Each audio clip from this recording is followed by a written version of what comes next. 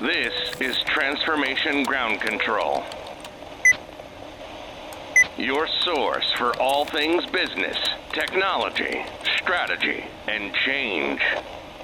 If you're growing your business, leading change within your organization, or undertaking any sort of operational or technology change initiative, this podcast is for you. This show covers what you need to know about digital transformation, organizational change, operational improvement, and business growth. 5, 4, 3, 2, 1. And now, here's your host, Eric Kimberling.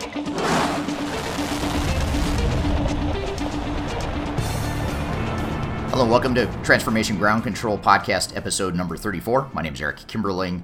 Kyler Cheatham is on holiday this week, so it is just me today.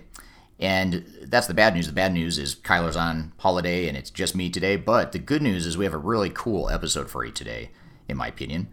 What we're going to do today is we are going to provide a top 10 list of the top 10 video clips or interview clips of all the interviews we've done since May of this year.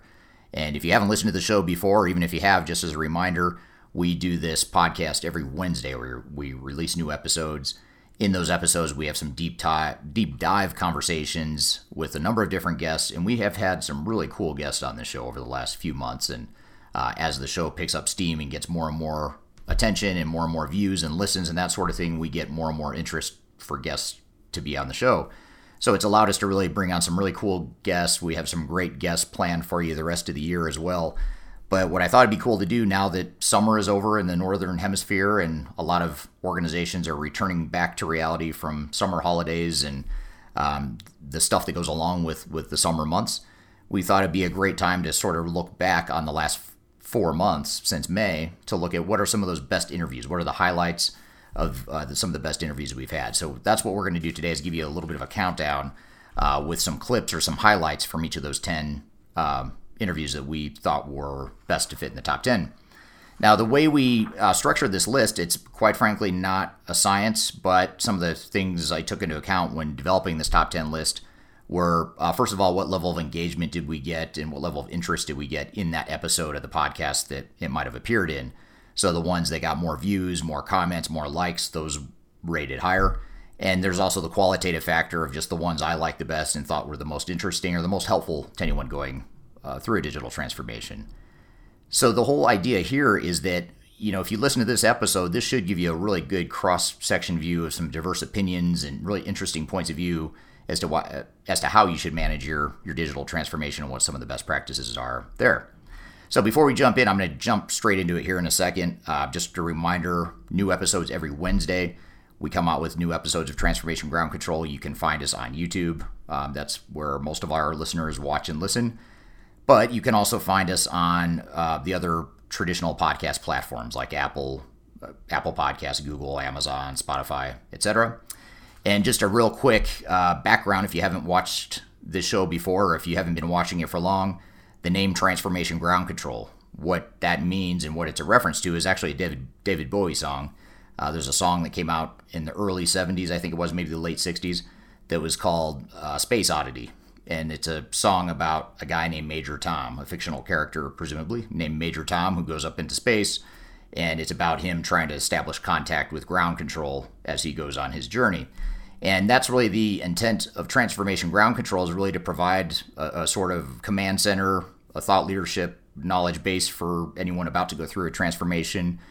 And it's not just what I think or what the Third Stage team thinks, it's all the guests we bring on the show. Many of them are from Third Stage, but even more of them are not from Third Stage, are actually external clients of ours and other industry peers and just authors and that sort of thing. So a lot of good stuff we cover in this show. So today's meant to be sort of a flyover view of some of the high points of this podcast over the last few months. And when I look at the top 10 list here, it's a lot of really diverse thought leaders. We have everyone from authors to people that are supply chain specialists. We have someone on the top 10 list that specializes in emerging technologies like AI and robotic process automation. We have another industry thought leader / journalist type that'll be on the show that we had a great interview with. We'll have an attorney on the show. We have a couple clients. We have a couple high growth organizations that'll be here, a Fortune 500 client that'll be on the show. So a really broad cross section of guests that span the spectrum of everything related to people, process, and technology and digital transformation in general. So that's really what to expect here in the top 10. So what I'm going to do is I'm just going to jump in and get straight to the top 10 with one last caveat that there are only, I think, either 2 or 3 interviews that are third stage team members. And there's a reason for that, because we're going to have another episode coming up very soon that's going to actually be the best of related to some of the consulting team members we've had on the show in the past, and we've got a ton of them. So we've sort of limited the number of third stage interviews that made it in this top 10 list, partially to provide some diversity to the voices we have on the show, but also not to be too biased along the way, and also knowing that we're going to have a separate episode just for some of the third stage interviews that we've had over the recent months. So all that being said, let's jump right into the top 10. And coming in at number 10, the number 10 interview on our top 10 list of the best interviews for the last 4 months, basically the summer months of 2021, was actually a author we had on the show in episode number 26. So if you are interested in this full interview, go back to episode number 26, and that's where you will find her. And that guest is Lippy Sarkar, and she was actually the co-author of a book called Building a Digital Future, a transformational blueprint for innovating with Microsoft Dynamics 365. And the subtitle is a bit misleading. It is about Microsoft Dynamics 365 transformations, but some of the concepts, or most of the concepts, I should say, in the book are extremely relevant, whether you're implementing Microsoft or SAP, Oracle, Workday, NetSuite, whatever technology or technologies you might be implementing. It's a very relevant book. So with that being said, let's cut to some of the highlights from Lippy Sarkar, who's number 10 on our top 10 list of best interviews of summer 2021. What inspired you to write this book? What was it you were trying to accomplish? What motivated you? How'd you get started? So Vinny and I came together, and Vinny and I both had wear different hats in terms of our experience. So when we were talking about digital transformation, we wanted to write a book from our experience and leading through, different kind of implementation, different change aspects that we have gone through, and also combined with the fact that we can bring in different kind of industry leaders into, to contribute in terms of their experiences.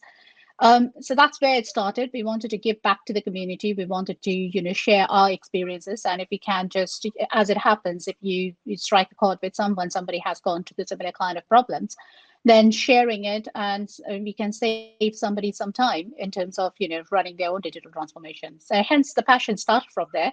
And it kind of grew into the fact that we tried to interview lots of different industry and sectors to gather their experiences, their challenges, and put together in the book. Great. So it wasn't just necessarily just your ideas or Vinny's ideas. You were also kind of compiling the feedback from other executives or other team members that had been through transformations in the past. Absolutely. Living by the principle, as we say, in the change, you have to have a feedback loop. So we tried to start with the book itself. We wrote the book, and then we put that in the community, because there are lots of different industry leaders who are actually leaving that journey. So not just me, I have done many implementation. So did Vinny, but we wanted to gather the experiences and perception. We are based in UK, but we wanted to gather the experiences across the world. So, and it's a culture change, basically. So we wanted to gather all the perspectives and put that into the book. Gotcha. Okay. Well, that's pretty cool. So it goes well beyond even just your own experience. It's looking at others' experiences as well, which is great.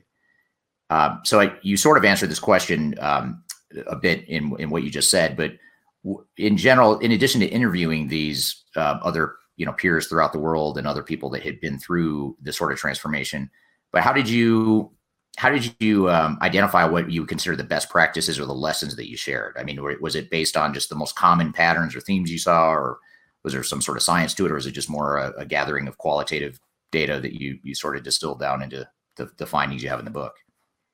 It's a great question. And in terms of best practices, obviously, it depends on which country you are leading and which country you're having the digital transformation. So we try to include that perspective to say that if you have, like, even within the team, now it is not, and with, with pandemic, you are working with team. across the different countries. So you have to take that culture aspect, you have to understand people. So that is one element that we have taken. And in terms of best practices, I have been into the industry for a certain amount of time. So based on the experiences that I have gathered, and also combined with the fact that what are the normal pitfalls that you have to come across? That's a gotcha. So what you would take into consideration while you start from the digital transformation from day one, or even before day one, because you have to prepare your organization, you have to prepare your team, you have to identify where the key drivers are for the change and what are the benefits that you're delivering. So all this combined together. So I would say yes. So it's a qualitative data. It's a perception based on different industry thought leaders. And while reading through the book, you would find the natural, ways of the key nuggets that are takeaways from the book. So hence combined all those, implemented it together. Right. So as you're doing this research and as you were talking to other transformation teams and trying to gather their lessons and best practices, and you're combining it with your own knowledge and understanding, were there any, what were some of the findings that you found most interesting, or what did you learn along the way as you were writing this book that maybe you didn't already know? So one of the things is that people have a different perspective about change. So that's kind of given. We wanted to expand into a little bit more. I've written a chapter on the chapter 4 covers a lot about a different kind of areas that you need to focus on. One is the strategic shift, where you identify the key drivers. Then you have to focus on the culture shift, where you always say that the culture, and this is a famous term coined by Peter Drucker, culture is strategy on breakfast. So we wanted to break it down further and also bring in the experiences of Kotter from the academic perspective, and also implement that from the strategic view and executing those changes. So what are the key elements that comes across? So the best finding, I would say, the change element, and also when we start the journey, the benefits realization, that is one of the key factors that is always in the business case. But whether we are tracking the benefit realization, that's another key thing that we need to focus on, and we need to get better on. Whether you are doing the digital transformation with the people, along with the people, but we have to get moderate about understanding measuring the business benefits, really. Right. And so that is a key finding. I find it quite often mistaken, or quite often forgotten, or not even polished or updated. So we have to have that feedback loop continuously to fill that gap, really. Yeah, that's a good point. I'm always fascinated by how many organizations will spend so much time and money and heartburn on these transformations to get to go live, but then they don't spend that little bit of extra time to sort of optimize and fine tune and get the value out of the implementation. Why is that? Why do you think that so many organizations miss out on the benefits realization side, as well as the organizational change or the human side that you talked about? From the findings, I would say there are often, when we start the program, there are often a focus around to what exactly we are targeting, what we are focusing on. There is a lot of energy while we are starting, but during the rigor of the governance, and during the rigor of regular hitting the milestone, it is forgotten about the benefits that we need to track towards the end, and how much of time it's going to take, preparing the organization, preparing the time, because most of the time its energy is mostly focused around go live, and also hitting the plan, hitting the milestone. And the reason it is forgotten, it's also about the people and technology. People might be, very busy with those kind of key activities, which is having major milestone-driven activities. So yeah, from my perspective, I would say it's a people-driven, something we need to do around the culture and the people mindset. That is something to be in the agenda. Maybe it's not in the agenda currently at this point in time. Every time we talk about digital transformation, it's mostly 3 things that comes into play. It's about what is a plan, how you're delivering, when you're delivering, and also about the change element. And some aspect is also about when it is going live, what is the support model looks like. I think the projects finish because the digital transformation is seen as a project in certain cases and seen as a program, so start to finish. But the benefit realization and tracking the business is mostly falls under the business element. It's not about who is delivering or the delivery partner. So it depends on the organization who are tracking, or the team who are tracking the benefits. Right. It seems like, with clients we're involved with, it seems like a lot of times you have, to your point, you have all this focus on milestones and delivery, and there's so much pressure, and then you get to the go live, and I think everyone just sort of sighs a breath of relief that they finally crossed the finish line, and they just want to go back to their day jobs, to their real jobs, and sort of not forget about the project, but just move on. And they don't stay that extra time to really fine tune it. And then on the change management side, it also seems like the change management is the one thing you can't see or touch or feel in an implementation like this. You can see the software, you can see if it's broken or not working, you can see the data, you can see even the business processes, you can visualize it. But the human part is just so hard for people to grasp or understand. Did you come across any findings or lessons of people that maybe handled change management better than others, and what they saw differently, or how they recognized the need for change management versus organizations that maybe didn't recognize that need? This is a vast subject. I mean, obviously, change is such a big element. Sometimes it is often mistaken, and sometimes it is often not given the consideration that it should have. If it is a large organization, then change is obviously taken into consideration. If it is a small and medium-sized implementation or digital transformation, then it's mostly about saving the cost.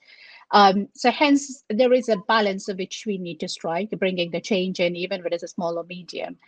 And then whoever is delivering the change in aspect of, after the project has been delivered, it's also about the governance, how we are playing the governance. Is the closing the project is not about going live, setting on all the support model, and then close the project, learn the program, learn the benefits, learn the lessons learned, and all of those kind of governance things that we talk about, and then finishes the project. But if you have to really track the benefits, then you have to have that kind of project live for at least for 3 months or 6 months.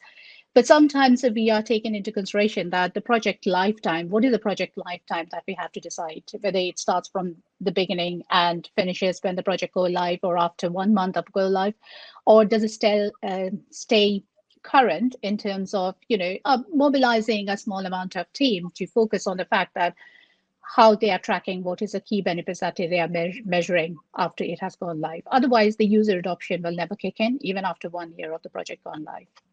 Right. Now, that's interesting. And by the way, for those of you watching live on LinkedIn, we have a decent turnout here on LinkedIn. Feel free to drop questions that you have for Lippy. The good news is this is such a broad topic. Your book covers so much ground. We can really talk about anything we want as it relates to digital transformation, whether it's absolutely the human side, like we're talking about now. We can get into technology, we can get into processes, program management, strategy, whatever the case may be. And by the way, just so you know, Lippy, we have a pretty global audience here today. Just a sampling of some of the locations of some of the people listening here. Obviously, London and UK, we have a couple people from there, Egypt, Belgium, Saudi Arabia. And so we've got a pretty global audience here today. And I suspect there's probably some people in the United States as well, given the time of day here. So feel free to drop questions in the comment box on whatever platform you're watching this on, and we'd love to get those questions. So just back to my list here, and I'll keep going until we get some questions here from the audience. But if you had to summarize, maybe you've already alluded to some of this, but if you had to summarize some of the keys to transformation success, what would you say are sort of the top 3 or 5 things that teams really need to get right if they're going to be successful in this sort of a project? First, to start with, get your drivers of change correctly, because you need to identify what are the change drivers, why you need to move from A to B. It can depend on, with pandemic, there might be a number of other factors. It's either to be disrupted or to be disrupted, you have to have a plan already. And then once you have identified the change drivers, then where do you want to be, whether it's a short term, medium term, or long term. Then once you have identified the change, once you have decided where you want to go with, have that sponsorship from leadership team. I think that is also sometimes it's forgotten, whether it's a bottom up approach or whether it's a top down. So there is, again, need to have a balance between, it has to be top down because some of the sponsorship need to be there, and also need to bottom up because we need to hear about how the change is impacting the business. So we need to have that feedback loop ready, and we have to often go through that feedback process. And if we need to change the plan, if we need to, understand where things are moving, we have to have that leeway to move around. That is one of the key things. We have tried to explain that in the first part of the book about identifying, defining the digital transformation. Sometimes it's mistaken about what it is not. Like it's not a project, as I keep on saying, that digital transformation has to be, thought through from including the people, process, and technology. Then the next element is about the often mistake that we have seen, like people try to do, or an organization try to build everything. If it is decided about a 1-year digital transformation program, people try to bring all the changes in 1 year of the program. And what happens with that is that people get, and the benefit, the organization gets change fatigued. So again, there need to be some kind of balance in between bringing in all kind of changes that we are bringing in 1-year program. And we have to build a continuous improvement towards after we have gone live, after we have delivered one element of the project, even if it is a very bare minimum. Organization, teams, and everyone need to get used to the system. So once they have got there, I think the user adoption can kick in very high. But without that, the user adoption is really impacted. Right. And then maybe I'll ask you the flip side of that, and maybe your response is similar or maybe it's different, but what do you see as the key reasons why transformations fail? Of the teams that you talk to that either struggled considerably or maybe they just completely failed in their implementations. What are some of the key reasons why, or the most common reasons why that is in your findings? I think it's a fear of change. Sometimes it's not well perceived as a change curve. You would have to have that employees and workforce working towards the transformation. At the beginning, obviously, if the vision and the communication is not very clear, it's not very clear about what we are going to do. And then the fear can, it often jeopardizes the transformation program. So from why it fails is also the other factors could be related to change. The change has not been properly perceived through and has not been properly delivered. Often it's also about the processes. How many processes are we trying to streamline? Are we trying to streamline the processes, or are we trying to bring all the features and benefits together and try to amalgamate that in year 1 program? So it has to be a balance between everything, and the work we are also try to take the balance in terms of identify the key strengths and capabilities within the organization. You might be having the workforce who are perfectly capable of delivering certain areas. They have got the knowledge and experience about the processes. So involving them from day one, keeping that up to date, keeping that up to, with all the details and where the things are moving. Right. Gotcha. Okay. I don't know whether that's the same experience you have, Eric, but that's a finding, I think, from our book. Yeah, it's similar. Those are some good ones. The problem is that there's so many different reasons why companies fail, but the good news, bad news is that usually those patterns are predictable, even though it's a lot of things that can contribute to failure. But a lot of times it seems like this ties into some of what you're talking about. A lot of times I found that it's misalignment. If you as a team, for example, a lot of the things you just described, do we want incremental improvements to our processes? Are we looking to improve processes? Are we trying to build in best practices from the software? That, for example, is a significant decision that significantly affects your strategy and your plan. But if you as a team are not aligned on what that direction is, that creates sort of a tension in the project, and that Absolutely. It creates a lot of headwinds that are very hard to overcome. Yeah. So I think a lot of it. I've seen the other thing I would like to say, which I missed out earlier. People try to bring in their old knowledge, what they have worked with previously. And if we don't set the guiding principles from the very beginning, then there is often misalignment in terms of people bringing their own experiences of what they have worked with. All right, great stuff. And that's just a taste of some of the things we covered in that interview, which again, if you want to see more or if you missed it the first time, go back to episode number 26 of Transformation Ground Control. You'll find Lippy Sarkar was on that show. And most of these interviews, by the way, go for close to an hour. Most of the interviews we feature here today, but we're only featuring maybe 15 or 20 minutes of those, each of those interviews, just some of the high points. So we're going to continue with the countdown. We're going to take a quick break. We'll be back with number 9 on our list. Just to give you a little teaser of what number 9 is. It's an attorney. It's someone that you really want to have on your side if you're going through a digital transformation. We're going to have a clip from him when we return for more Transformation Ground Control.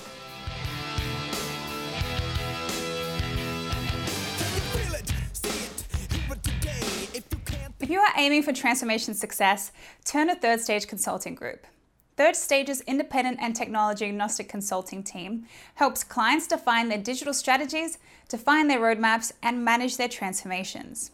With offices in the US, Europe, and Australia, our team helps the world's most forward-thinking organizations through their transformation pitfalls and risks.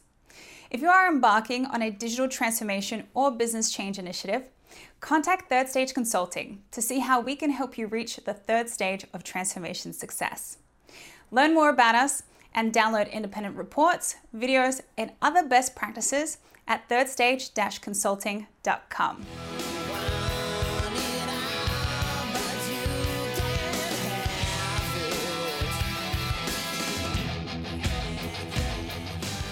Hello and welcome back to Transformation Ground Control. My name is Eric Kimberling, doing the top 10 interviews of the summer months of 2021 on our podcast.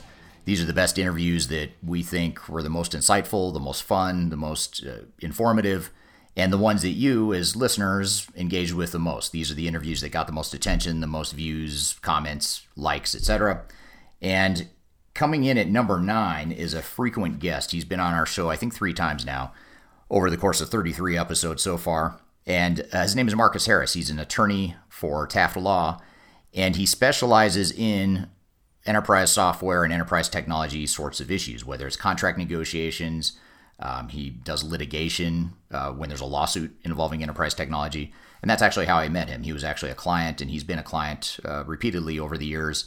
He's hired me and our company and our team to be expert witnesses for some of his engagements. So in this interview, which you can go back and find in episode number 24, you can listen to the full interview in episode number 24 of our podcast. He talks quite a bit about lawsuits and failures and some of the trends in the market and what's happening and what some of the recent developments are with lawsuits and failures. And he also touches on some of the best practices or things you can do to avoid failure in the first place. And it's a great conversation. And it's always interesting to hear an attorney's point of view too, because it's just a different perspective, and they're all about risk mitigation and whatnot. So that is the context of number 9. Let's cut to the interview with Marcus Harris of Taft Law, coming in at number 9 on our list. Maybe let's talk about just in general. You know, I'm fascinated by lawsuits as well and failures, because not because it's fun to watch the train wrecks necessarily, but because you can learn so much from those failures and those challenges, and it's just always some good lessons learned. And so I tend to watch, like you know, when there's lawsuits and who's involved and what software is involved and all that stuff. And it seems like recently there's been a few with, you know, State of Hawaii was one that I recently saw. There's another one involving Advanced Lifts versus NetSuite is another one that was recently filed. So some of the recent cases that we've seen have been, for example, State of Hawaii has a recent lawsuit that they filed. A company called Advanced Lifts versus NetSuite. That's another lawsuit that's recently been filed. The reason I bring this up is, you know, I'm curious as to what you see as far as trends in the space of lawsuits or in the legal realm of transformation. Are you seeing more of them? Are they pretty steady? Are they declining? What are you seeing? Yeah, you know, interestingly enough, is, you know, the State of Hawaii case is a firm out of New York that I've actually co-counseled with, at least on one case, and the Advanced Lifts case is actually a firm based here in Chicago, which is where I am, and it's one of the attorneys on that case is somebody I went to law school with. So, you know, the world is pretty small in this space, and we kind of all, you know, are keen on what the others are doing. And like I said, there's not a lot of attorneys that do this, so we're all kind of watching these cases with bated breath to kind of see what the trends are. And, you know, I think back, you know, maybe 5, 6, 7 years ago, you know, what would get the most coverage, and I think it still does, and rightly so, are these huge, just enormous failures, you know, from SAP and Oracle and to some extent even maybe Infor, you know, some of the larger companies. And I think you saw those primarily not because they failed more, but just because of the size of the deals, and they were more spectacular. And I think certainly here, the State of Hawaii is kind of a spectacular failure with $30 million in damages being recovered by the state. You know, Advanced Lifts, I think, is probably a smaller case. But as far as trends, I mean, I think what we're seeing is kind of downstream software vendors or integrators are coming to the forefront now. And I think, you know, they're being sued more often, or we're hearing about them more. So certainly NetSuite is part of Oracle, but the NetSuite package in and of itself isn't the same level as, say, the main Oracle product, and you're not spending as much money on it. And the trend is then, these systems, these kind of mid-market systems or smaller systems, are sold to the middle market, to small business, small medium-sized businesses, as something that's kind of a cure-all and something that's easy to get involved in. And the way they structure the contracts, they certainly make them look like that, right? It's maybe a 2-page business-friendly agreement that doesn't look like it's that complicated, but the way they get there is that they have all these internal references to other documents on URLs that can change at any time. So that's from a contractual standpoint, that's something we see. From the failure standpoint, I mean, it's really to some extent a continuation of things that we've seen before, but with maybe a little bit of a different flavor. It's really, a lot of these cloud-based systems not really being true cloud systems, right? They're kind of fake cloud. Or alternatively, they're not really ready for prime time. They've got serious performance issues with, whether it's the speed of the transactions that they can process. There's going to be a substantive difference between an on-premise solution and a cloud solution, to misrepresentations by the sales team where they oversell the system, telling you it's scalable and endlessly customizable when in fact it's not. And then it's really, people issues where the customer doesn't put the right provisions within the contract to manage the process, and you've got the wolf guarding the hen house, where endless hours are being spent on customizations that may not necessarily be appropriate. I've got one case now where we get into the documents in these cases, right, and you see emails like, wow, so we had the client spend thousands of dollars on a customization that they didn't need because it was in the base functionality. It just required another click. Like, what are we selling? And those are the types of things that result in massive cost overruns and ultimately failures, because you're outside of scope, you're outside of budget, and this thing is a behemoth that isn't what you contracted for, and it's a highly customized system where they've in fact used the project as a training ground for a revolving door of inexperienced consultants. So I mean that's kind of the background that I'm seeing right now, the general trends.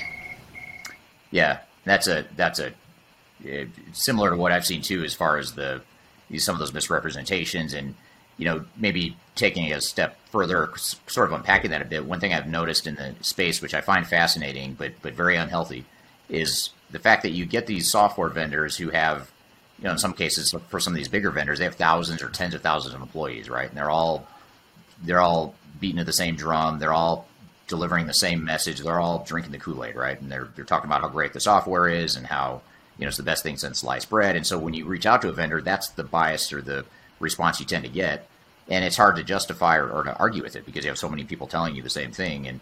And you add on top of that not only do you have sales reps telling you one thing, but then you look to system integrators who are in cahoots with the vendors, and you look to industry analysts who are getting paid by the software vendors to put out reports and magic quadrants and stuff like that. And so you look around and you say, wow, the software must be the best thing since sliced bread. Everyone's saying it is, so it must be. And so it's easy to fall into that trap, and then you get into it, and then, here we are. We're talking to an attorney about, how we failed, and we want to get some sort of recovery from that. Well, and I think that's in some ways one of the industry's dirty little secrets, right? Is that you don't understand as a customer coming into this. I mean, you think of the life cycle of an ERP system, of a legacy on-premise system.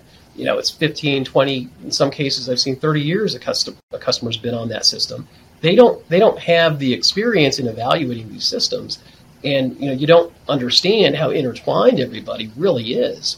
Just to your point, you've got let's just say NetSuite, for example. You've got the sales reps who are selling you all the sizzle and leave out all the steak, right? And you're not concerned about it because you're going to integrators that they recommend, and they're telling you, well, this is the best system. We can integrate it quickly and efficiently. We've done it many, many times before for people in your industry. You go look at analysts, magic quadrants, and whatnot. And they're being paid to promote the software too. I mean, you almost don't have a chance.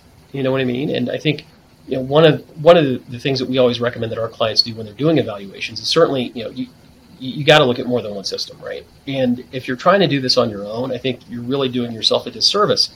As a law firm, that's not really our specialty. We can't tell you what software is really going to be, better for your particular business processes or not. We can look at terms and conditions of a contract, represent you in court. I think for that kind of advice, you've got to go to a specialized consultant that understands, what your business processes are through some sort of a discovery process, and then can fit that into, these different buckets of different products because they've seen it before. And, that's where software selection consultants, benchmarking, and that kind of thing come into play. And, you've got to ask the right questions. Is the selection consultant that I'm, using, are they objective, or are they bot? Because, if they're being paid in the back door, you're not getting objective advice, and that's a big problem. It is. And, it's crazy that, I think that's actually the even worst part of the industry. At least with a software vendor, you can see why they'd be biased because they're trying to sell their software. But when you get a consultant who alleges to be independent, but they have a bias either because they are getting some sort of financial kickback, or what's even more common is they just only know one or two systems because that's just where they grew up or whatever, and so it's more of a knowledge gap than anything. But I actually had a few years ago, interesting story, a consultant who works for it's actually one of our competitors. It's a smaller niche, allegedly independent consulting firm, and they wanted a partner, and then they started talking about how they're going to form an alliance with one of the software vendors, but still position themselves as an independent consultant. But they were going to get, some sort of partnership referral program from some of the software vendors. And I was like, the minute you start doing that, you're not unbiased. You're looking out for how I can make money in this deal too. So I think that's a big problem that you point out. Yeah, it's a huge problem, and I think sometimes when you go to these consultants, the software package you're going to get is predetermined by the consultant that you pick. You know what I mean? So it really can be a challenge, and I think it's really incumbent on the customer to ask the right questions and to make sure they're getting the right kind of advice, and to cut through this kind of veil of bias and lack of objectivity. One of the other things that we see, and this is a common theme in almost every failure that we get involved in, and that's really not documenting what your key requirements are, or not even really having an understanding of what your business processes are. Because having an understanding of how you conduct your business, then you can have an understanding of what the requirements are. And you've got to make a distinction between, what's nice to have, what's a must have, and just what we can get rid of. But one of the common threads in these failures is, well, we really needed the system to do A, B, and C, but you never even wrote it down, and you never told in any specific documented way. You never told the salespeople or the vendor that that's what you needed, and then now you're surprised that after implementation it doesn't contain that piece of functionality that you think is so critical to your business. It's hard to rectify that, right? And it's hard to reconcile it, rather, because if I got to go into court and say, well, this was the one thing that they needed to run their business, and the one thing that the software had to do, the jury's going to say, well, where's the document that says it's so important? And that's what the vendor's going to do too. So, that's a pretty big trend that we see, and I think it's really kind of a byproduct of maybe unreasonable expectations. You think that the software is just going to do whatever you need it to do, right? And you're being told that too, to be fair. And it's a byproduct of just the ease with which these salespeople and these vendors kind of pitch the product, right? It's like, look, this isn't on premise anymore. You don't have to have a big IT team. You don't have to have software developers touching code. I mean, this is like Google Docs or Gmail. You just plug it in and you flip a switch and it's going to work. It's not that way at all. Right. No, it's very true. And that, the requirements comment is an interesting one as far as not documenting requirements. We see a lot of clients that after the fact, when they hire us to do help with the implementation in some way, we find that they verbally tell the sales guy or gal that, hey, we need it to do A, B, and C, but they don't write it down. They don't document it. And then the salesperson goes away, new delivery team shows up, and they end up having to repeat the same story again. And then the delivery team ends up breaking the bad news that, oh, actually our software doesn't do that. Or what's even more common is, yes, it does it, but it's going to be super painful and awkward for it to do that, or it just doesn't do it well, or we're going to have to customize it and create, some sort of workaround for it. So it's not just a yes, no, it's sort of a gray area you've got to navigate, which is how well does the software do what you need it to do. Right. And actually going back to something that we mentioned a little bit before with the state of Hawaii case, and that was one of the key issues in that case was the issue of customizations, right? And it's not documenting your business requirements. And then there's the handoff between the salespeople and the consultants or their knowledge transfer meeting. And because you didn't document it, the salespeople don't remember that was a requirement. And then you do find out, it can do that, but it's going to cost hundreds of thousands of dollars in customizations to get it to do that.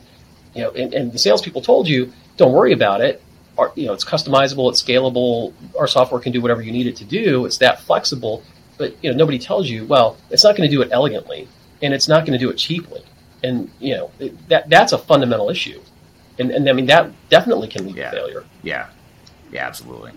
So, when we looking at the trends, or getting back to this whole concept of where the industry is headed and what you're seeing from a trends perspective, when I first started doing expert witness work, 15 years ago, it seemed like most of the cases that I got involved with were either SAP or Oracle related, because those are the two biggest vendors out there.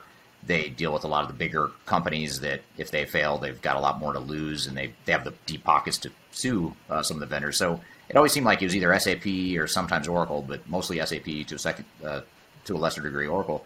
But recently, or more recently, it seems like it's not just those two big products. It's, we mentioned Oracle, even though NetSuite's owned by Oracle, it is a standalone product. It's a smaller system, if you will. And then other, types of niche players. It seems like, are you seeing that to where it's not just the big guys now that are having legal issues or failures, or has it always been that way and I just never saw the full sample? No. I think what you're seeing is unique and it's new. And so I think it definitely is a trend. You're right. Back in the old days, it definitely was the big time software vendors, right? But now, I mean, we're seeing second tier and third tier software vendors, subject to ERP failure litigation on a pretty regular basis. And I think it's actually at least even now, in my practice at least, where we see that on a pretty consistent basis. So I think that's something you're going to see more of as more companies think that this is easy to adopt, and the salespeople continue to push the ease of adoption and implementation. And because one of the selling points of on the cloud is, look, it's going to be cheaper, it's going to be way easier to implement. And you don't have to configure this as much because it's a multi-tenant solution and everybody gets kind of the same thing. So it's super simple to do.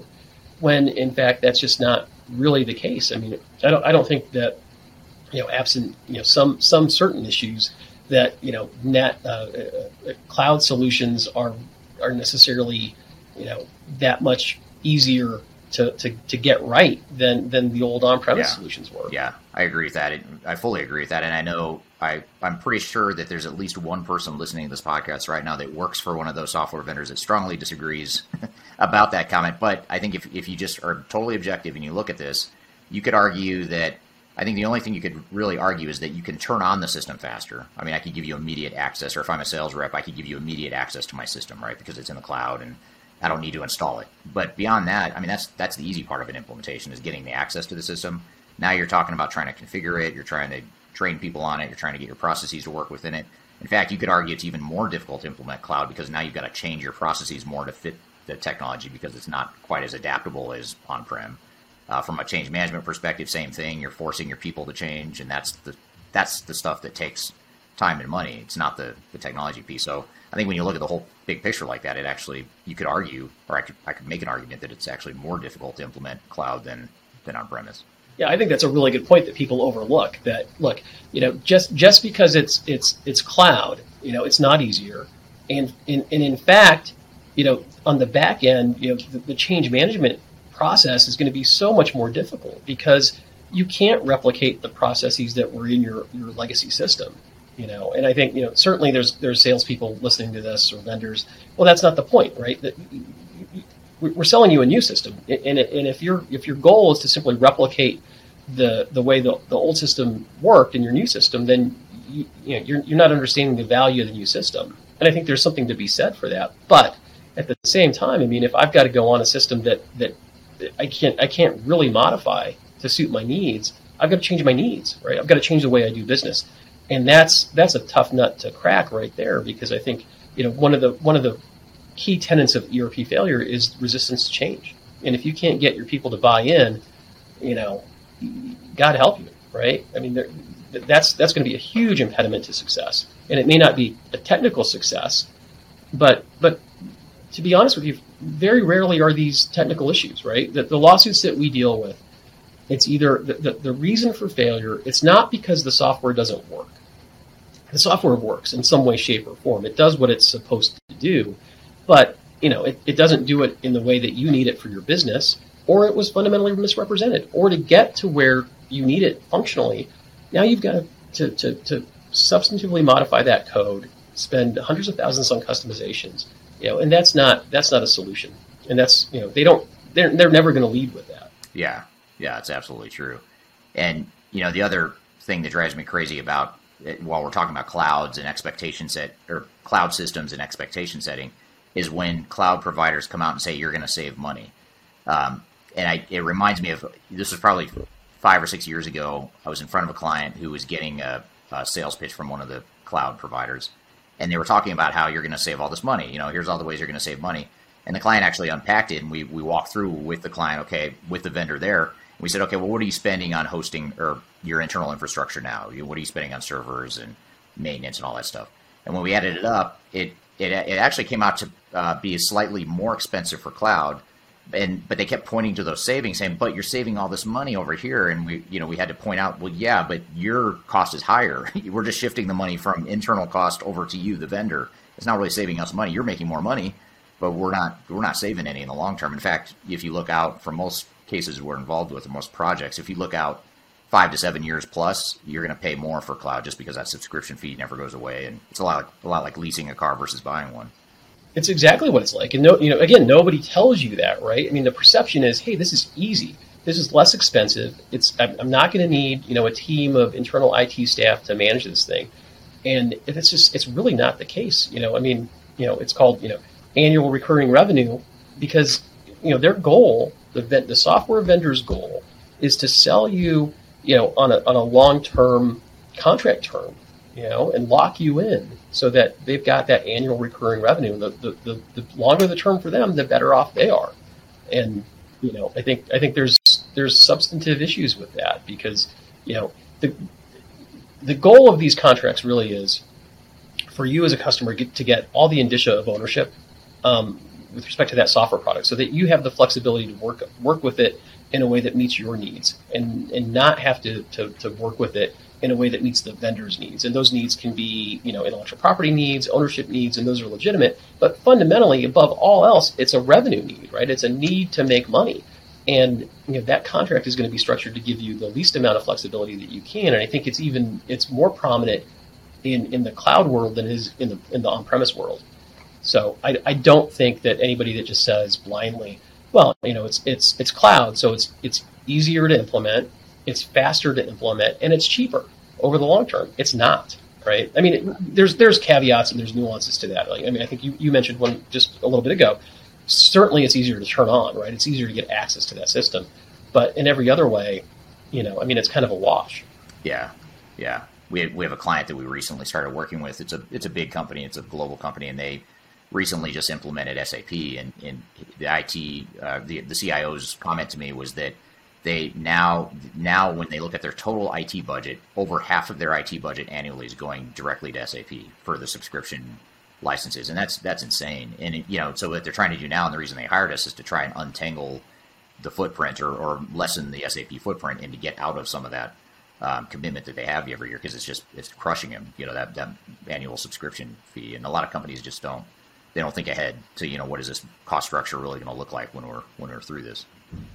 Yeah, and I think that's a huge risk and a huge liability potentially, right? It's got to be mitigated on the front end. All right, great interview. I really enjoyed that conversation, and many of you did as well, which is why it landed at number 9 on our list. And by the way, if you want to listen to that full interview, go back to episode number 24 of Transformation Ground Control, and you can listen to that full hour-long plus interview that we had with Marcus Harris.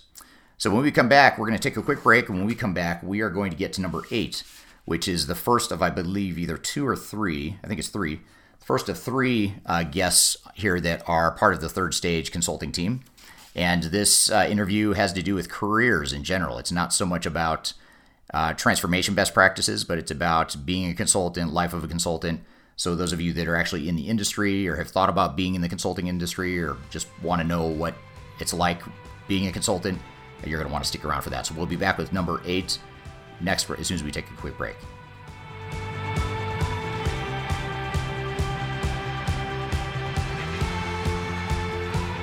If you are aiming for transformation success, turn to Third Stage Consulting Group. Third Stage's independent and technology agnostic consulting team helps clients define their digital strategies, define their roadmaps, and manage their transformations. With offices in the US, Europe, and Australia, our team helps the world's most forward-thinking organizations through their transformation pitfalls and risks. If you are embarking on a digital transformation or business change initiative, contact Third Stage Consulting to see how we can help you reach the third stage of transformation success. Learn more about us and download independent reports, videos, and other best practices at thirdstage-consulting.com.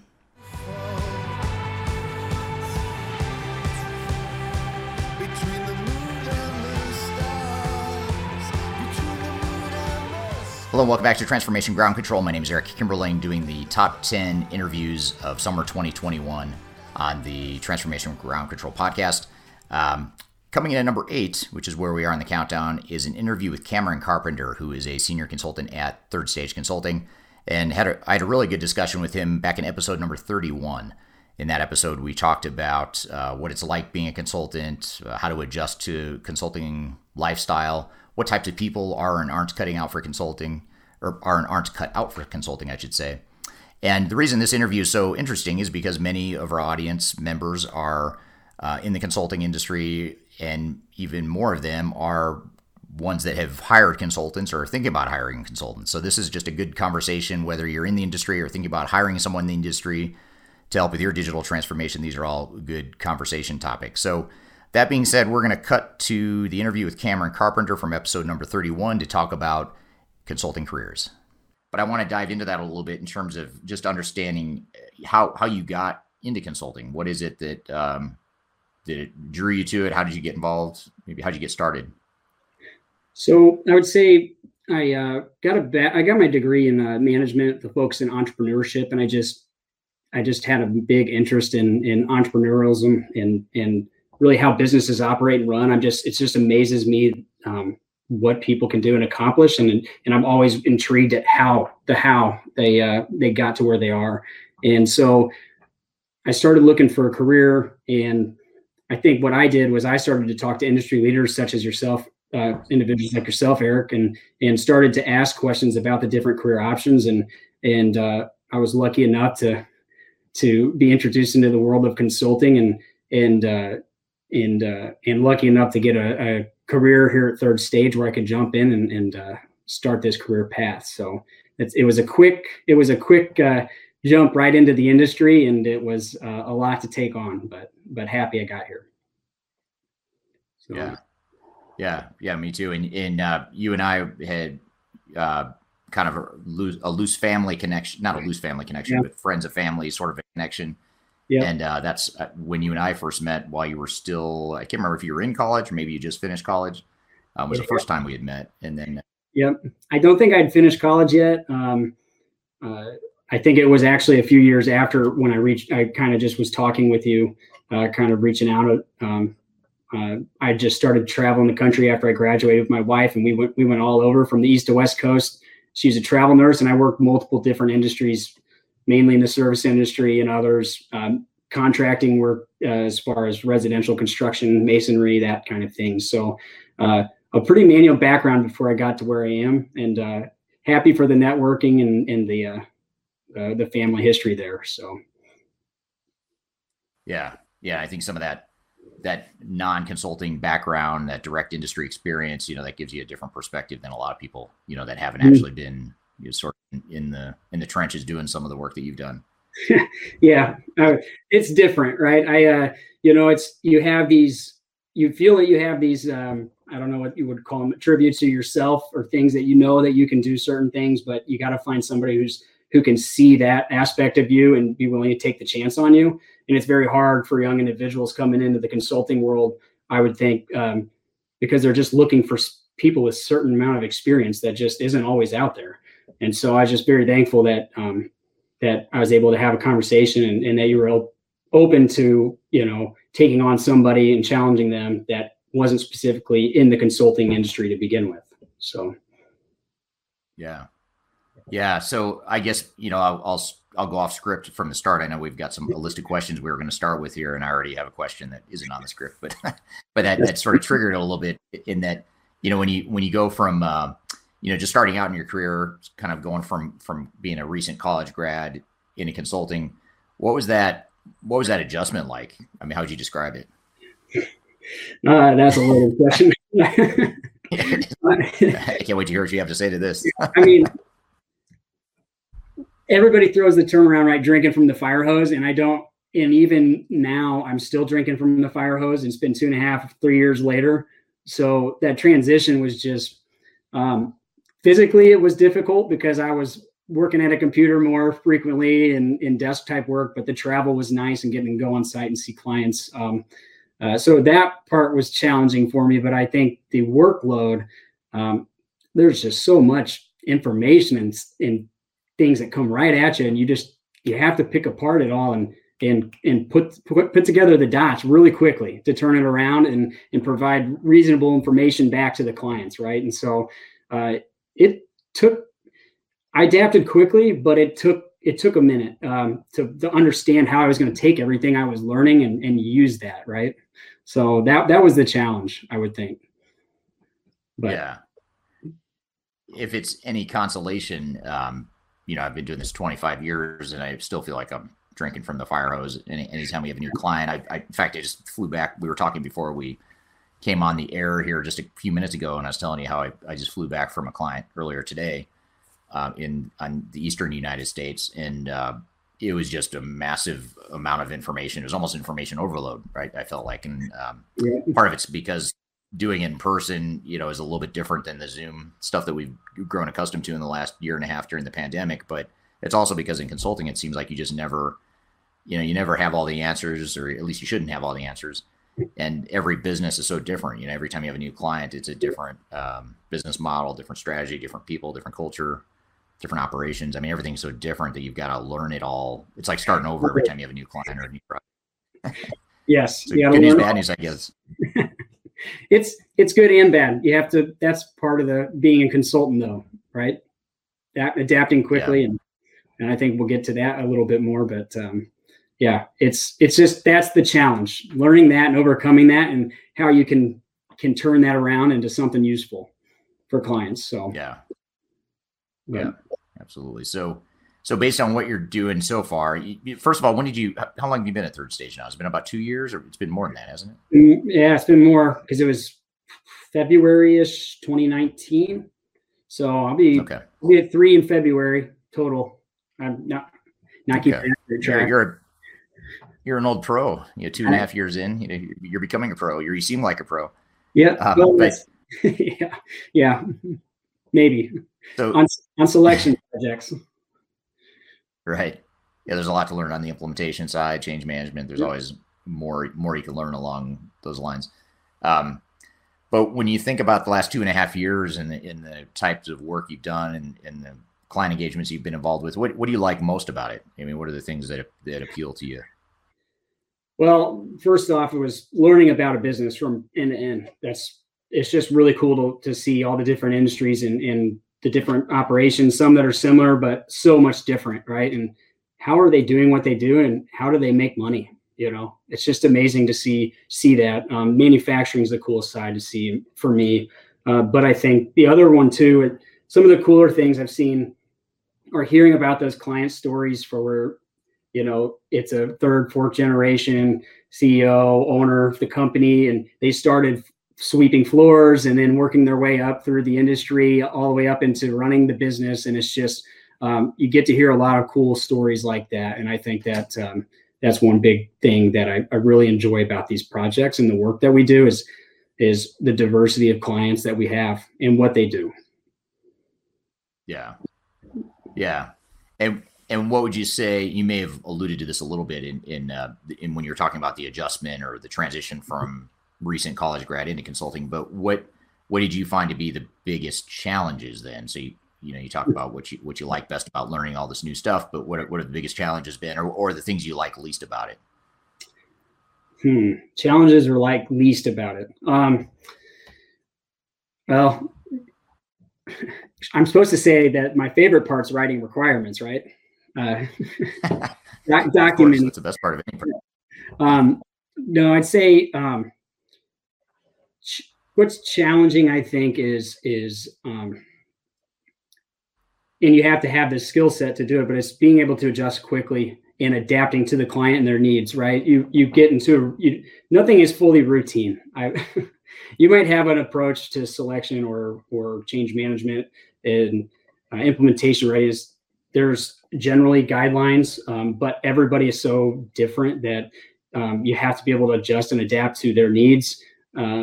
Whether that's providing little or less information and being concise, or getting them more detail into information they need to help make good decisions. So it's the clients are the challenge, but that's what we do this work for that challenge. So yeah, I don't know, dislike, hard to say dislikes. I mean, if you get one or two clients that are constantly questioning you, I think that's a positive, but that can come in line with having, different sets of opinions and alignment as far as the individuals themselves and how they work well together. And it might just be a matter of the team structure and needing to adjust. That could be challenging, but it doesn't happen very often. Yeah.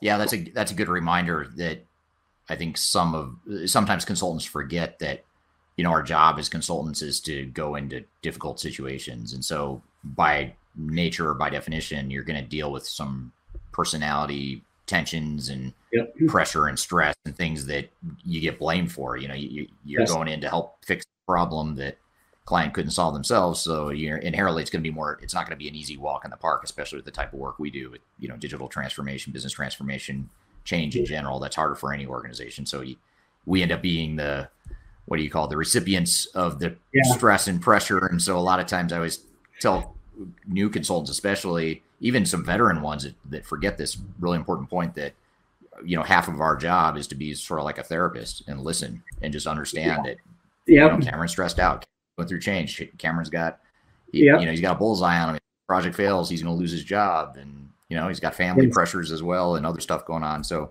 it's just relating and empathizing with what the client's going through. It's easy to take it personally and forget. That's why we're there. Yes. Don't take things personally.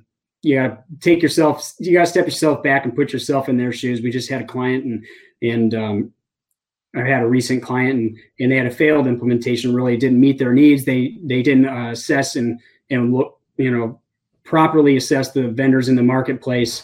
And there were a lot of major gaps, and that's a lot of time and effort and energy spent that, now working with us to come in and vet this solution, right? Or when we worked with them is kind of questioning the steps and what we're doing, why we're doing certain things, which is understandable though, because they want to make sure that they're making the right decision for their company.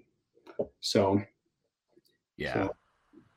and it's, and when you're doing a software selection, it's a big decision. When you're helping manage the implementation, it's a big implementation, it's a big change. So there's a lot of inherently, there's going to be a lot of stress in those situations, and a lot of people aren't ready for that, in the world of consulting. Okay, good stuff. Thanks, Cameron. We're going to take a quick break, and when we come back, we're going to ask you some more questions. We'll be right back with more on Transformation Ground Control. I'm all right today. You're gonna find. If you are involved in any sort of digital transformation or business change initiative, you will want to download the 2021 Digital Transformation Report. With its comprehensive overview of business and technology trends and best practices, this report is a must-have guide for any transformation project or executive team. Download this free report by visiting Third Stage Consulting at thirdstage-consulting.com. You can also visit our website to learn more about us or or download independent reports, videos, and other best practices. Again, visit thirdstage-consulting.com today to learn how to take your transformation to the third stage of success.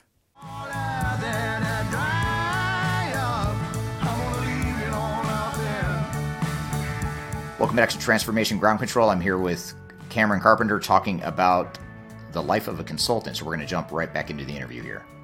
So of the work you do at Third Stage, I know you were talking about how a lot of the work you've done on clients over the last 2.5 years has been focused on software evaluation selections or that digital strategy and roadmap piece of it.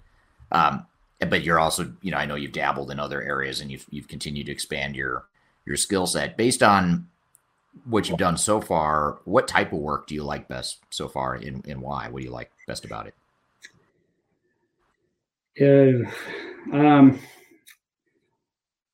I do actually like specifically to the tasks that I'm typically doing. I really enjoyed the workshops, digging into the process, and what the clients are doing and how they're doing it, and getting to see the operations, actually physically seeing it, going through usually plant tours and seeing how the job is done. I think being able to get that perspective along with running through these workshops from all these different stakeholders in the business helps to give you that true picture that you need. Because without that, I don't think that you can do multiple steps in the process or project and help guide and advise them from either selections, change management, implementation readiness, or even from an implementation perspective, not knowing or understanding the complexities of the company and their needs as far as that we're going to, moving forward in a very large project that's usually costly and time consuming. So. Yeah, that's a really good point that, in consulting, a lot of times, you'll have different areas of focus, and, our team tends to be a little bit more broad and cross-functional in terms of not just being experts in one area, but really trying to understand the entire big picture of a digital transformation. But a lot of consultants will focus on one work stream or one part of a transformation, like technology, for example. There's system architects or data migration experts or hands-on technical configuration experts, whatever the case may be, or even change management experts. You think about all these things that may seem like they don't have a lot to do with the operational side or really understanding the business needs because you're focused on the technology, the change management, or whatever it is. But I think you have a really good point, which is you have to understand, no matter what you do and where you're focused, you do have to understand how the business works, or you should understand how the business works and how you're going to help improve it. And I think that's another thing that consultants side of, they focus too much on what the technology can or can't do, and they don't pay enough attention to what the client is doing. And there's some good reasons why they do the stuff they do, even if it's broken or inefficient. And, that's an important point. And as an advisor, I think it's a cool part of the work that we do too, is helping to present the information for the individuals we're working with, to make big decisions on, right? So we're here, I'm usually here to make someone else look really good and to help them, give them the information and the details they need to make the best decisions that they can for their organization. So I think that's very enjoyable. It's very fun to work with all the different leaders in the industry. And I think that's a big part of the work that we do. The work is I've gotten to work with top leaders, executives, CEOs, C-level suite, and have gotten a completely different perspective that I probably wouldn't have gotten going elsewhere, starting off, in a different career field. Okay, that was number 8 on our list of top 10 interviews in summer 2021. And that's actually, honestly, an interview I wish I would have heard back when I was starting my career, because I think he has a lot of really good insights as to what to expect in consulting and how to make the adjustment to consulting and just how to know whether or not it's a good fit for you. So Cameron Carpenter at number 8 on our top 10 list of interviews. You can find him, the full interview, back in episode number 31. Now, when we come back from a quick break, we're going to have a guest who's going to be on, or we'll feature a guest who was on and spoke about change management. And this is the first of a couple different interviews that refer directly to organizational change management. So we're going to take a quick break and get to number 7 when we come back with more Transformation Ground Control in the top 10 interviews of summer 2021.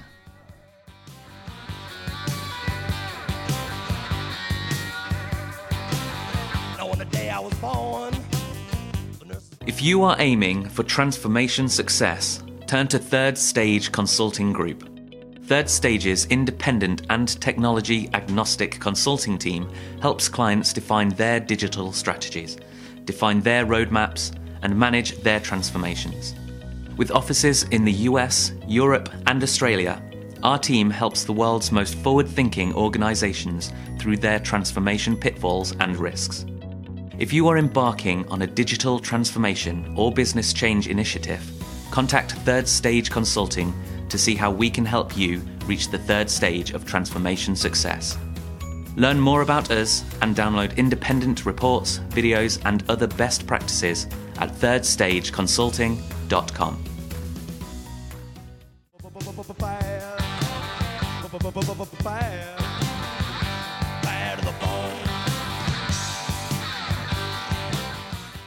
Hello, welcome back to Transformation Ground Control. I'm Eric Kimberling, here going through the top 10 list of the best interviews of summer 2021 on Transformation Ground Control. And coming in at number 7 is Teresa Richardson, and she is someone that was on our show back in episode number 29. She's someone I had a chance to sit down with for close to an hour to talk about organizational change management and the basics of organizational change management. We've had a lot of guests on the show that have gone really deep into change management, talked about different aspects of change. But I like this interview because we really try to keep it sort of broad and high level and sort of a summary view of what change management is and how it applies to a digital transformation. And our intent here was to do an interview that could appeal to people that maybe know very little about change management, or maybe you're an executive or someone high up in an organization going through a transformation and you just need to know how important is change and how would it apply to my initiative. So that was the intent or the backdrop of why we had Teresa on the show. In addition to the fact that she's very knowledgeable and she's not only a change management consultant, but she's also a Lean Six Sigma practitioner, which makes for a very powerful combination and skill set. So here is a clip from number 7 on our top 10 list, the interview with Teresa Richardson back from episode number 29. Just for the average person that might be listening that doesn't really know what change management is, they've heard the term, maybe they know it's important, but what in the world does change management mean? How would you sort of simplify it, dumb it down, however you want to describe it, just for the person that doesn't know much about change management? Well, what I will say is what it is not. It is not fuzzy bunnies and rainbows and kittens. Okay, that is not it. To me, it's a systematic approach that deals with technology, processes, as well as people. So we have tools and techniques that really address the process and technology, but also the people side of change. It's very important to understand that whatever initiative you're doing, people will be involved, and you need to understand how these impacts affect them, what are their stressors, be able to identify resistance points so you can create plans and actionable items to address those, and really help people along the way to not only embrace it and accept it, but own it. In a nutshell. I love how you stated what it's not, because I think that's, even though that's not what I asked, I think it's perfect description, because that I agree that a lot of, especially at the executive level, you find that people think that, oh, it's just a kumbaya session or a way to make people feel good. Maybe it has that unintended benefit, but the real benefit is to really transform the business, deliver value, more tangible results. Yeah. And also when people who hear change management, traditionally, they think change management, steering committees, things like that, where you get a group of people together that make decisions on a process or technology change. It's not really addressing the people side of change. I had an interesting conversation today with a potential sponsor, and through our conversation and dialogue, I was painfully aware what he thought change management was in his traditional role versus what we were trying to accomplish. So again, having the skill set of identifying those nonverbal cues, change and inflection, even the way they're answering questions kind of led me down the path to get an understanding of where he was really at in terms of understanding his role as sponsor. Yeah, very, very interesting. Well, so we've talked a little bit about at a high level what change management is, what it's not. Why is it so important? It sounds like a no-brainer question, but I think it's a really important question. Yep. So this is another favorite question of mine. So whenever I'm talking to a client or a team, I ask them, to tell me about your process. Is your process 99.9% automated? And 9 times out of 10, they tell me no. Well, if there is a people factor in your process or technology change, you cannot ignore that. So it's very, very important to get the understanding that we are impacting the way people do their jobs, their daily lives between 9 to 5 or whatever. So you have to be able to understand where they're at in their understanding, how to communicate the changes, how to identify potential resistors, and be able to mitigate that and create a change team that can address those when you're not around as a change management professional. Yeah, perfect. And one thing that I found that sort of validates what you're saying, the importance of change management, is that in anytime we're hired to go do a project recovery and sort of clean up a failed project, or when we're hired as an expert witness to provide an opinion on why a project failed, it almost always comes back to change management. There's some heavy change management failure that led to the problem. It's usually not because the technology didn't work or even that the processes didn't work. It's because the people side of the equation wasn't addressed well. And honestly, I am a firm believer that people don't come to work to want to do a bad job. They come to work to be productive, to be part of something, to be part of a solution. And if you miss that opportunity to bring your team into the fold, to have those conversations, it can impact the success of what you're doing. So, when you have people who actually touch the process and they're the closest, they have the most valuable information. It's really easy to, configure something or draw something, but until you're understanding how that is impacting the people who are actually using it, you're going to miss a big opportunity. So you should probably get into the change management mindset early on to create that wealth of knowledge you can use to mitigate any resistors or issues you have moving forward.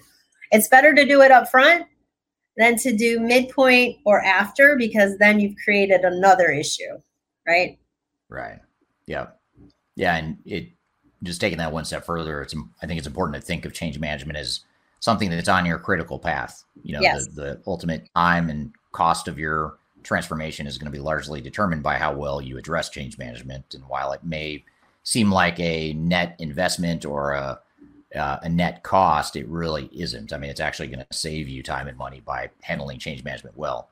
Absolutely. So that's an important point. Okay, Teresa, thanks for that. We're going to come back. We have a lot more to talk about. We're going to take a quick break and we'll ask you some more questions as soon as we come back from a quick break. You're listening to Transformation Ground Control. I'm all right today. You're gonna find. If you are involved in any sort of digital transformation or business change initiative, you will want to download the 2021 Digital Transformation Report. With its comprehensive overview of business and technology trends and best practices, this report is a must-have guide for any transformation project or executive team. Download this free report by visiting Third Stage Consulting at thirdstage-consulting.com. You can also visit our website to learn more about us or download independent reports, videos, and other best practices.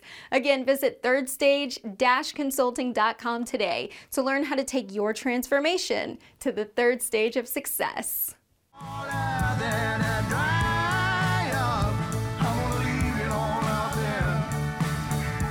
Welcome back to Transformation Ground Control, and we are here talking to Teresa Richardson about organizational change management. So let's pick up where we left off before the break. I guess a follow-up question to why change is so important. Why is it so hard? Why do so many organizations struggle with change in general, especially as it relates to the human component? I honestly think that, and again, I believe people don't come to work wanting to do a bad job. I just think that the education, the awareness of what it really isn't there. So even the conversation I had today with a client, he came from Michigan. He understood, manufacturing and the importance of getting in early, making sure these changes are identified and we have plans to do them. But a senior level management wasn't as passionate as he is at this point to address those issues. So getting the awareness of what change management is and how to implement, when to implement, and the best mitigators around the problem that we can come up with is why I feel people don't engage soon enough. It's when you have the initiative rolling of process and technology and things aren't really moving to where they need to go, and they ask why. Why is this happening? And then at that point, yes, we come in and we help, but it would have saved, to your point, time, money, resources had we gotten in earlier. Right. Yeah. And the other thing that does, that approach that you're advocating of getting in earlier and addressing change management earlier, is you get to see how big the breadbox is. How much of a change or an impact is this really going to have?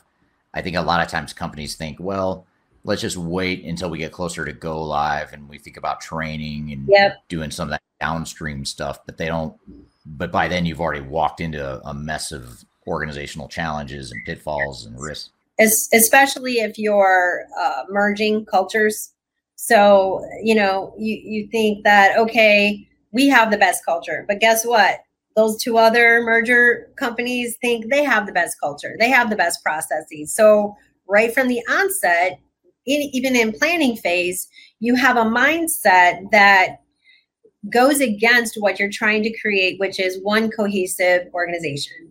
So if you're only looking at the nuts and bolts and the process steps and trying to figure out, which you need to follow as an organization, you miss all of those nonverbal cues, those unspoken attitudes and perceptions that once you do create a process or technology that you're going to have to address. You have to address it. Unless, again, your process is 99.99% automated, people are involved, and you need to address the people factor. So you just can't get around it. Or you're going to pay now or pay later, right? So pick your poison, right? Yeah.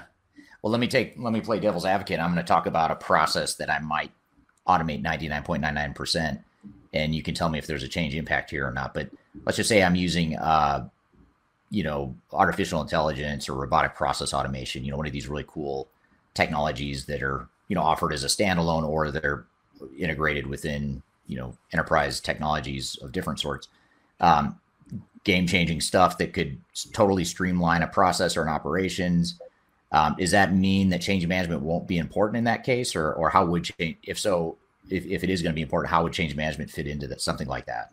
So I guess let me ask you a question. So you have a process that's evolved to become more efficient, more automated, et cetera, right? So you've grown to a level. Now you need less people, but you're going to need people.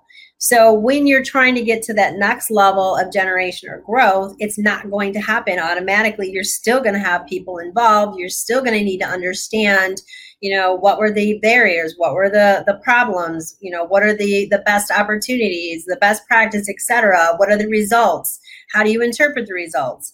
Do these results make sense to the people involved? So there's still a component of people if you want to continue growing in your practice.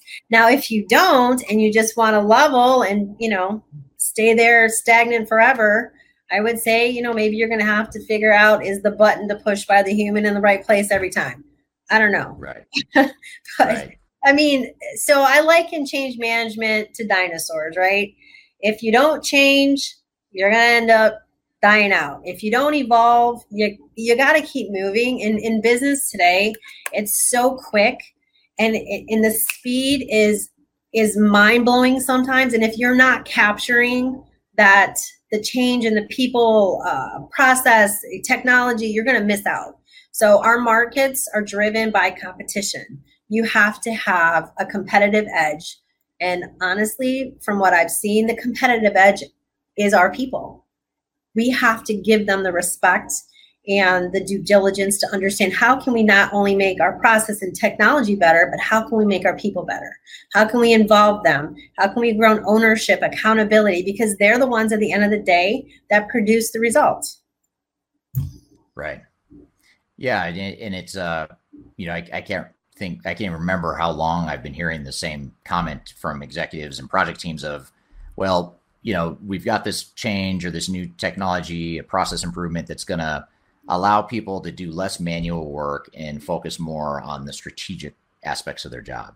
Mm-hmm. And it sounds good in theory, and maybe you plug in a number in your business case that somehow quantifies that. But what does that mean? If I'm I'm an employee and you're bringing in artificial intelligence or any sort of technology to automate what I'm doing, and you're taking away some of my manual work that's low value, what does that mean for my job? Am I going to exactly what am I going to fill my time with if I'm not spending half my time doing manual stuff or whatever the case may be? So and again, a really good point. I think through the evolution of growth, we're taking, to your example, people who are engaged in manual work, and now you want to elevate them to more strategic, et cetera, et cetera. That's still going to assist your AI. It's still going to help your growth. But if you're not addressing the changes, even in their roles and responsibilities, you have changes in reporting structure, changes in tools that you're using. They're going from manual to this. And what does that mean? And how do I connect to my new position? In my experience, most resistance comes from a place of not understanding what the change is, why are we doing it, and how is it impacting me? Once we address that, the ownership and accountability grows. And I've seen teams that have exploded. And I'm like, that mama bird looking at her little birdies flying out and being all successful. It's the best feeling. I'm telling you, it's amazing. And it just took someone to identify those opportunities, put a plan together, and work through it.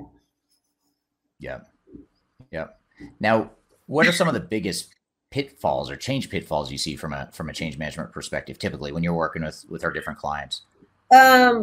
So the first would be the time of inclusion of change management. So when do we get to be part of the conversation? Traditionally, it's been midpoint or end, like a handoff type thing, which again, we discussed earlier, that's a huge opportunity missed, right? And if we are lucky enough to get in at the ground level, right, to help build the foundation, because what happens when you build a foundation on sand, it kind of shifts, but change management can help build a solid foundation. The understanding of what change management is, an understanding of what the roles and responsibilities are from a change management perspective, in my opinion, is the next biggest opportunity. All right, that was number 7 on our top 10 list of the best interviews of summer 2021 on the Transformation Ground Control podcast. Great discussion about change management, and honestly, there's nothing more important for you to know or for any of us to understand about a digital transformation than organizational change. So that's a great discussion, and stick around to the end of this top 10 list, or toward the end, you're going to hear a couple more interviews that are directly related to change management. So coming up after a break, we're going to get to number 6 on the list, who's a industry thought leader, journalist, blogger. He's been around for a long time, someone I've known in the industry probably for, I'd say, close to 20 years now, maybe 15 years, whatever it is, but it's been a long time. And someone I have a high degree of respect for, and thought it would only be fitting that I have him on the show. So I'll tell you in a second who it is. We're going to take a quick break. We'll be back with more Transformation Ground Control.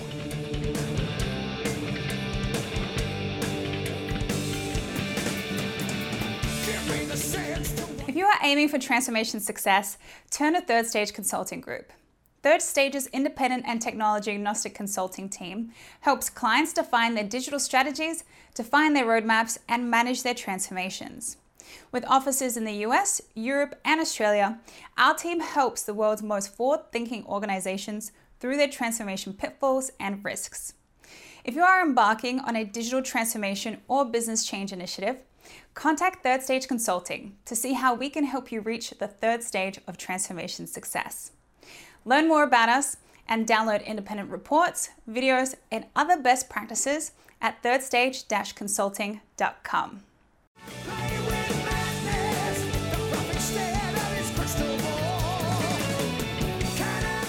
Hello, welcome back to Transformation Ground Control. coming up at number 6 on our top 10 list of the best interviews of summer 2021 on our podcast so far. And this guest at number 6, really like. There's a couple of reasons why I like him. Not only is he a super smart guy, not only has he been in this space for a long time, and he's definitely an influencer in the digital transformation and software space, but he's also entertaining to talk to. I always enjoy talking to him. I laugh multiple times during conversations with him. And part of it is because he combines his knowledge and understanding and experience with a healthy dose of cynicism or skepticism. And I always admire that about people in this space, because there's way too much blind optimism and smoke and mirrors, in my opinion, in this space. So I always enjoy talking to him.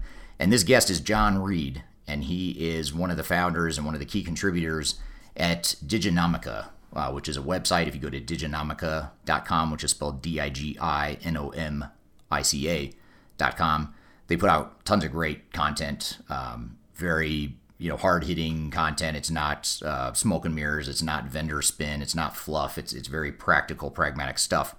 So we had John on the show to talk about some of the overhyped digital trends. Was one of the things we talked about. We actually talked about a lot of different stuff, but there's a clip in particular I'm going to play for you where we talked about some of the overhyped digital trends and things just to be leery of and just sort of take with a healthy dose of skepticism if you're thinking about these sorts of technologies for your organization. So with all that being said, let's dive into this clip from number 6 on our list, which is John Reed from Diginomica. That's how a lot of my interaction exposure to your thought leadership has been through Diginomica, which you're co-founder of, and also Enterprise Irregulars. I think that's where I originally first started interacting with you or sort of following you as a thought leader in the space. So tell us a little bit about Diginomica for those that don't know, and maybe it will help for those that don't know how to spell it and how to find it. But it's Diginomica. So Diginomica.com. And just to preface it, for those that don't know, it's a really good, I would consider a very good agnostic and pragmatic source for enterprise technology transformation type stuff. I mean, it's very easy to follow. It's very unbiased. And like I said, very practical. You're not sort of up in the clouds like a lot of analysts are, speaking foreign languages that don't apply to everyday realities. But maybe tell us a little bit about Diginomica. Why'd you start it? What's the goal of what is it, first of all, and why'd you start it? A couple different reasons. We started it because we felt that most tech industry publications are pretty crap and pretty not enterprise focused as well. And we felt there was a need to provide context to enterprise news. But one of the big things, like the user experience on all the big tech sites, is just so terrible. Autoplay videos, pop-ups everywhere, advertising game, chasing eyeballs, chasing viral stories. We wanted to build a business model that was centered more around providing real practical advice that enterprise customers and people that have a stake in the enterprise can use. And a big focus of Diginomica has been, from the beginning, but really became this notion of transformation in the enterprise. And, we're advocates of transformation, but not in the way that vendors sell it. We're advocates of it in the sense that we think that there's a success to be had on the other side of the pursuit of transformation in a corporate context. But it's not just technology, it's culture, it's process, it's people, it's everything. And there's a lot of very good reasons for that. I think people are more and more receptive to that message, obviously. The last year and a half certainly helps in that regard, though it's obviously been a tragic circumstance, so it's not something we wanted to happen. But there is that sense in which, we do need to do business differently if we want to stay agile enough to compete. And so we really look at that from a large enterprise perspective primarily, and that's sort of driven our publication since we started. Right. Yeah. And you guys just put out, massive amounts of content. You cover so many different nooks and crannies of the enterprise space. I'm always fascinated by how much you guys, it's not just SAP or Oracle or Microsoft. You're covering the whole spectrum of all types of technologies and implementation, best practices and lessons, and just I read it a lot of times just to keep up to date on what's going on, who bought, what vendor acquired what software, and what's going on with some of the vendors. You guys are really good at covering more of the newsworthy type stuff too, in addition to the more opinionated type stuff. Yeah. And, part of our goal is that there's so much noise around stuff. And so we want people to be like, well, if I read just one article to really understand what this news means, then maybe it would be an article from us, or we can try to provide some context to that. And that's always the goal. Look, we don't always succeed. I mean, not every article that we publish is brilliant, but we do try to focus on people who are very experienced and understand the enterprise and aren't afraid to take a position. Most of our articles, aside from customer stories, which we do quite a bit of as well, most of our articles have a take where the writer takes a position at the end of the article on what they're seeing. And we think that's important to put a stake in as far as what does this mean and what do I think this is a good or bad move and why. We don't pretend to be above the fray. If you look at our site, our partners include a number of vendors, and some of them we cover their information. We're rigorous about disclosure. We think that transparency and how you're funded is a really, really big part of things. And so that's a key. Every one of our blog posts has relevant disclosures in it when we do have any vendors that are involved that we do business with. And so, we don't pretend to be like better than the business. I mean, everyone in this business is getting paid by someone, but we do try to rise above that. And also, have strong words even for those that we do business with. And one thing we tell vendors we work with is that we're still going to criticize you and we're still going to raise points and issues that we think you need to think about, because, the other thing that is just really important, and this is something that I think Diginomica as a group believes this too, but this is something I believe very strongly, is that not enough enterprise projects get across the finish line in a way that we could call successful. I mean, you've been an expert witness in a lot of situations, so you know how wrong these products can go when they really go wrong. But I find most projects are actually fairly mediocre and don't achieve a lot of the promised benefits. And I think everyone in this industry has a collective responsibility to change that. And so that is a driving focus. But I also think that humor is important too. So if you want to get a flavor for that, I would recommend starting with my weekly Enterprise Hits and Misses column, which is really me at my most unbridled. That comes out every Monday morning. And that's me taking snarky shots at things, but also trying to put the week's enterprise news in context.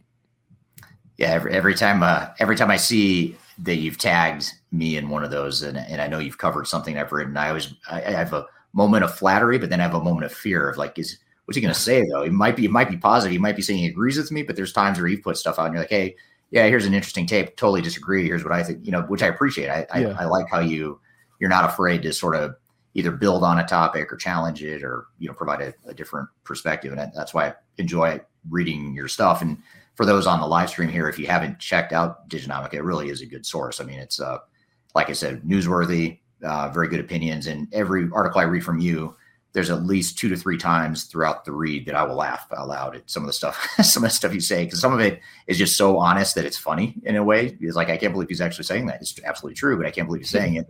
Or it's just flat out humor that you're using. So you have a very unique writing style that I enjoy. So I think others here on the live stream would probably appreciate it too. So you cover a lot of stuff. You see a lot of, like I said, a lot of vendors, a lot of trends in the market. What are, if you just step back and look at all the stuff you're covering right now, what gets you most excited about the space right now? Is there anything that just kind of pops out at you as like, hey, this is a really big deal, or maybe a hidden gem of a trend or something that's happening out there that the rest of us aren't really paying attention to? Or what are some of those things that excite you that's happening out there? Well, I'm excited by 2 things. One is kind of classic and one is kind of like more new stuff. I mean, the thing that excites me in a classic sense is conversations like we're having today, where we can be very informal and like honest about what's really happening in the enterprise. And I never get tired of that. Like whether it's a dinner at a trade show or if you get lucky enough to go to an online event where there actually is a forum for that.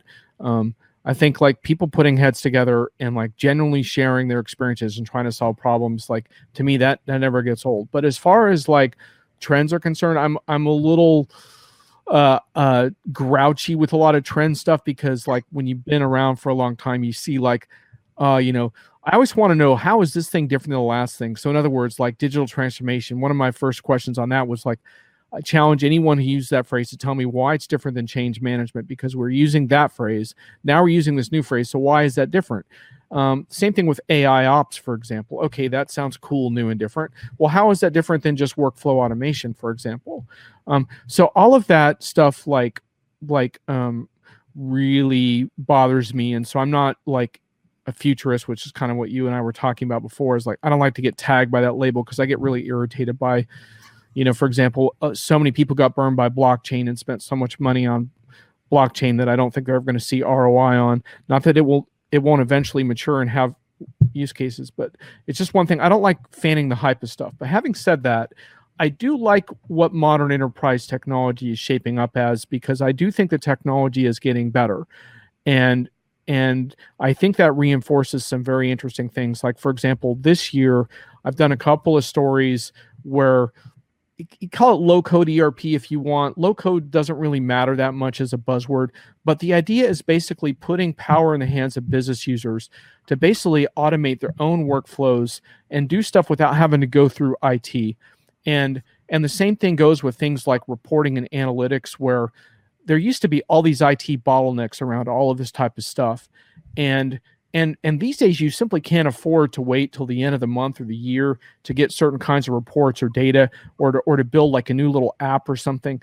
And the more I see business users being able to take that power in their own hands, the more excited I get about where enterprise software could ultimately wind up as, because so far it really hasn't gotten there as much as the marketing folks would have you believe. But that's what kind of gets me excited, is seeing business users truly engaged. Yeah, that's super interesting. And use or taking the power back, almost, taking the power back from IT and also taking the power back from consultants or system integrators. I mean, because a lot of times these companies, they get so dependent on the big SIs or outside consultants that they can't function without them, because they just have this black hole of lack of knowledge that the SI or the consultants have. But now we're kind of shifting that to make it to where you don't necessarily need that level of outside support.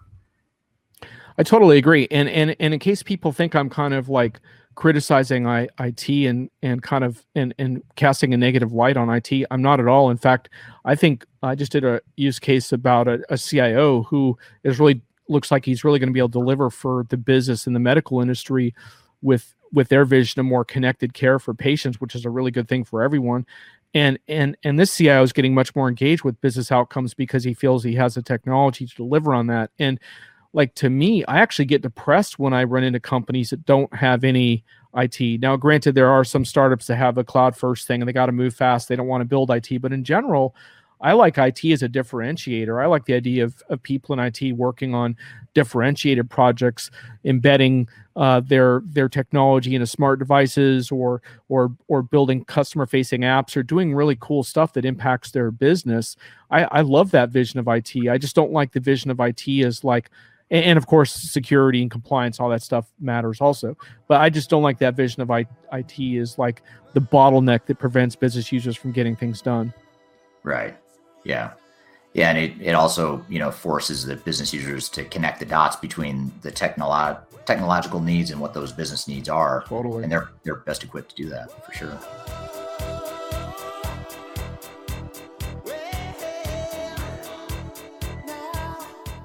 If you are involved in any sort of digital transformation or business change initiative, you will want to download the 2021 Digital Transformation Report. With its comprehensive overview of business and technology trends and best practices, this report is a must-have guide for any transformation project or executive team. Download this free report by visiting Third Stage Consulting at thirdstage-consulting.com. You can also visit our website to learn more about us, or download independent reports, videos, and other best practices. Again, visit thirdstage-consulting.com today to learn how to take your transformation to the third stage of success.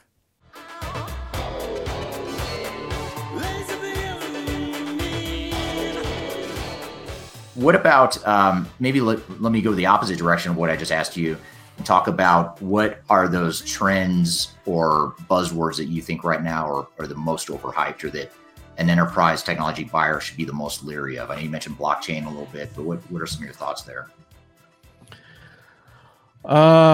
Well, I mean, a lot of these buzzwords do represent topics that are worth reckoning with. It's just you have to be wary about immediately opening up your wallet and feeling like you can't be successful without it.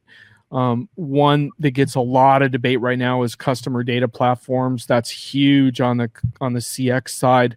And so the question then becomes like, is this new and different than the data integration activities we've undertaken in the past? And so you need to really take a hard look at that. And will we get a better result? Like, integrating all your customer data sounds wonderful, but then think about, well, what about our finance data, and what about the rest of our corporate data that we may need visibility into, our supply chain data? How can you serve customers if you don't have visibility into your supply chain? So these acronyms like CDP, you have to be really, really careful when vendors start glomming onto that, because they're doing it partially because they're going to sell a bunch of stuff to you. I think we have to be really careful with AI. There's all kinds of problems with AI. A lot of AI tools ship in problematic ways that perhaps include biases. We see that a ton in HR. You do a search on AI recruitment controversy, and you'll find all kinds of stuff around companies that tried AI tools for recruiting and found that they were actually screening qualified applicants or not including diverse applicants for various reasons. So there's always an underbelly to these technologies. It doesn't mean that they're bad. It just means they deserve a close look. So I don't know that I would say any of them. I mean, blockchain's a little bit of a special case because it was so hyped when there were just no use cases. And I'm still waiting to do my first live production scale enterprise blockchain story. I keep telling vendors, like, please send me your live production story. Nope. But we've got this great POC, which is proof of concept. We've been doing POCs in blockchain now for 5 or 6 years. And so that, that's obviously technology that I get a little particularly wary of, just because, the use cases aren't there yet. Yeah. Yeah. That's a good way to look at it. I think, I agree with you, by the way. I think there's so many cool technologies out there, and blockchain is one of them, but you have to take it all with a grain of salt and recognize that even if you do commit to a certain technology, whether it's a type of technology or even a certain vendor or a certain specific software solution, there's always an underbelly to it, like you said. And I think that's true for any solution out there, for sure. All right, great discussion. And be sure to go check out episode number 21 for that full interview clip, because we talk about a lot of really good stuff in that discussion beyond what you just heard. That was definitely a high point, but there's other high points that, quite frankly, I didn't have time to fit it all in this condensed summary version of that discussion. But be sure to check out number 6. That's John Reed from Diginomica. Now, we're about to break into the top 5, and when we come back from a quick break, this is the first of the interviews on our top 10 list that is actually a client of ours, of Third Stage, and really interesting conversation with a large organization, very unique culture, very innovative organization, one that many have heard of, many of you listening have heard of, and I'll leave it at that, and we'll tell you who it is when we come back from a quick break on Transformation Ground Control.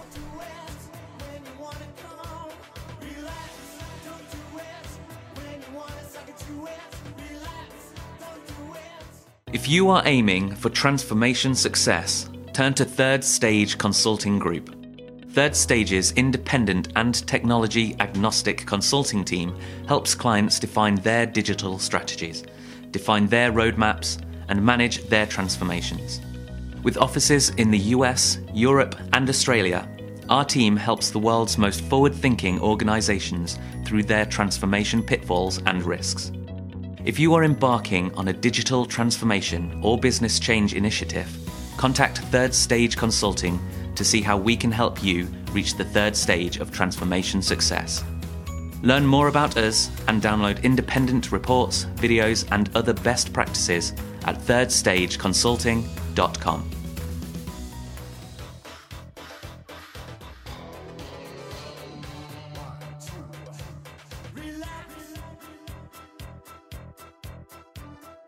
Hello and welcome back to Transformation Ground Control. My name is Eric Kimberling.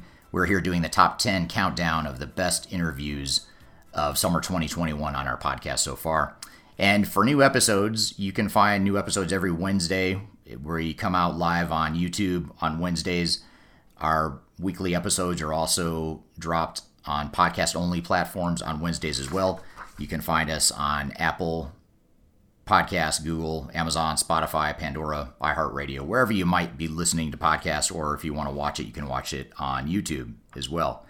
And by the way, be sure to subscribe if you haven't already. Subscribe to the channel, subscribe to the podcast if you're listening on the audio platforms, and drop us a review. I'd love to hear your feedback on this episode as well as other episodes you might listen to. I'd love to hear if you agree or disagree with what we have in the top 10 here, or anything that stands out as particularly insightful. Be sure to drop a comment wherever you're listening or watching. We'd love to hear your feedback.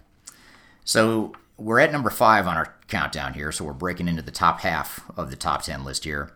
And this one is a guy I love talking to, whether it's a formal interview like the one we're about to play for you, or whether it's in client conversations, which I've had many of them with him over the years. And this is Dan Krug from a company called Nucor Steel, which is North America's largest steel producer. And it's a company I've been working with, and our team has been working with for several years now.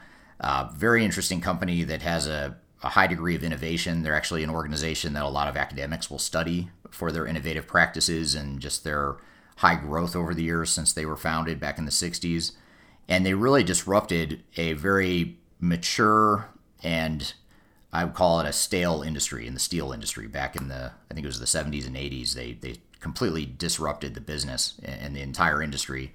And they quickly became North America's largest steel producer after a time when the U.S. steel producers were really struggling. They were getting beat by Japanese steel companies and other global players throughout the world. And since then, they've emerged as one of the leaders in the space. So when we talked to Dan here, we talked about a lot of different stuff, but we talked quite a bit about innovation and culture, and that's some of the high points I'll play for you now. And here's number 5 on our list from episode number 19, Dan Krug from Nucor Steel. Just tell us a little bit about Nucor Steel, and then I'll ask you a little bit more about your role, just for people that may not know who Nucor is. Sure. Yeah. Nucor is the largest producer of steel and steel products in North America. So any end market that steel would go into, our steel finds its way into. We're very diversified. So whether it's a car, a bridge, a building, furniture, hot water heater, an appliance, if it's an end market that consumes steel, we're likely in it.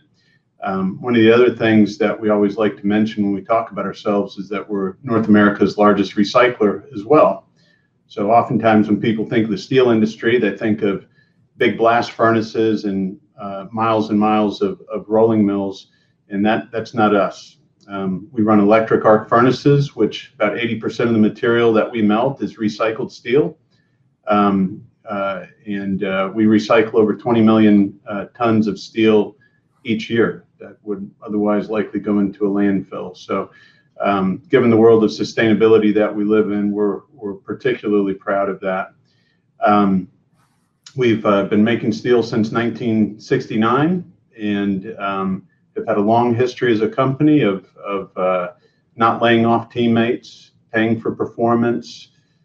We like to think of ourselves as a small company that just has a lot of places to it. And our culture is really, really important to us. We're a flat organization where we would hope every teammate shows up every day feeling like they have an opportunity to make a difference and change how the company operates. So I personally feel real fortunate to be a team member with this company. It's a great place to be.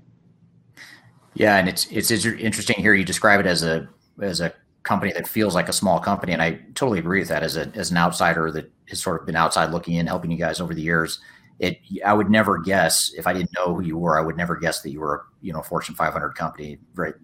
America's largest steel producer, one of the U.S.'s biggest companies. It just doesn't have that feel. Not that you don't have a good scalability and that sort of thing, but just the culture, I think, is a big part of it. Right. It has a very customer-centric and small team feel to it, which is very unique, I think, for a company your size. Yeah. So to do with the small towns that we're in, we feel like a small town company, probably. Yeah, and you have a way of retaining that feel when you acquire companies too, which we'll come back to that point here too. So what is your role at Nucor? Maybe start off with how you started your journey, Core, and where you're at now. Okay, so I joined the company almost 20 years ago, and I was my history before Nucor was in operations and human resources. And Nucor hired me into an HR role and I became the general manager of human resources. In 2016, my career path changed considerably, and I became the general manager of digital innovation. We are a very decentralized company, so that role really had a lot to do with leveraging a data platform to build BI and digital experiences for our customers. So I was in that role for a few years, and then consumed the overall IT function for the organization, which was really surprising to me since I did not have a technology background, but has been just a fantastic experience. I've learned so much, and it's just been a great journey. And then last year, under our new CEO, I assumed, in addition to my IT responsibilities, responsibility for talent management across the company as well. So I've got both the technology and the talent side, which is, you and I have talked a lot about, Eric. If you're engaged in technology and you're not engaged in people, it's not going to go very well. So it's an interesting combination to work across those functions in our company. And it's been a great combination, a lot of fun, more synergies than what people might think. Mm-hmm. Yeah, and you have such a unique background that's really well suited for that role, and I think a lot of people could learn from that, or a lot of organizations could learn from that. And the fact that you came in whatever it was, 2016, I think you said, and didn't have a bunch of IT background. I remember at the time you saying, I know very little to nothing about technology, and you were the first to admit that. And I think that actually worked to your advantage, because you didn't get sucked into some of the techno speak and the common traps that a lot of tech focused people will fall into. You were thinking of it more from a operations and a people perspective first, and then technology was just sort of something that was along for the ride that you had to learn about along the way, which I think is a really important nuance that has made you successful in this role.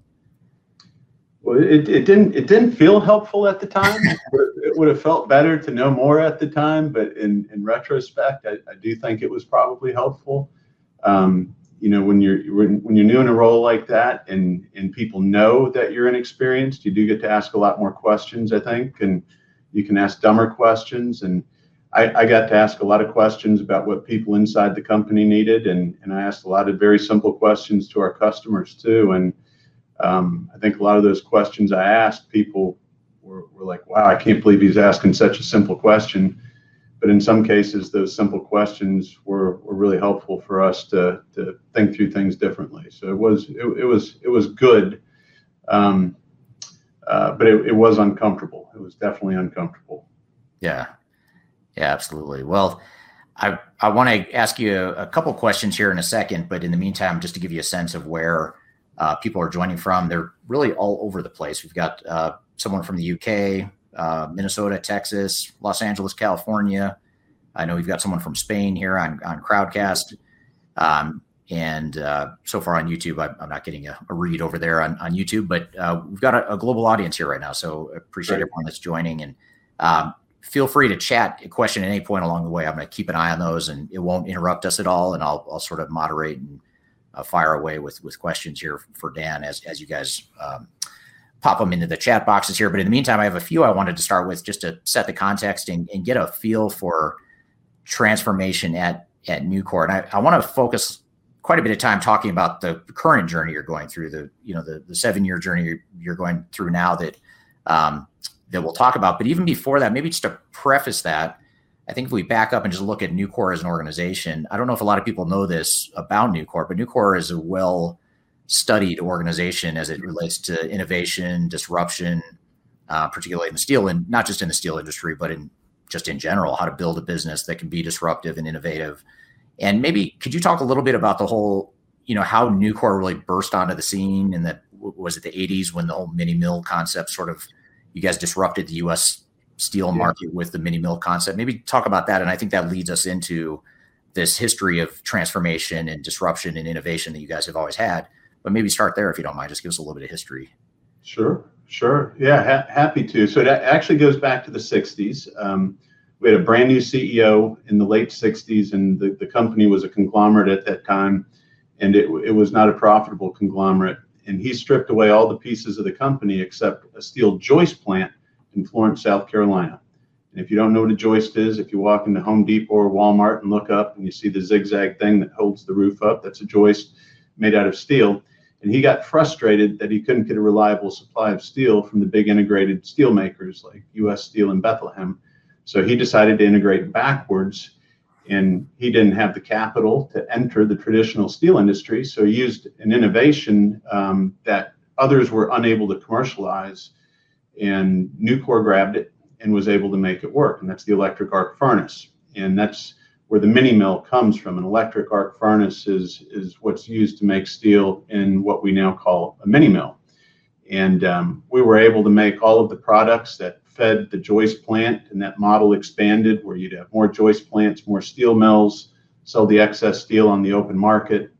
And in the 80s, there were a couple other transformative innovations in very different types of steel products.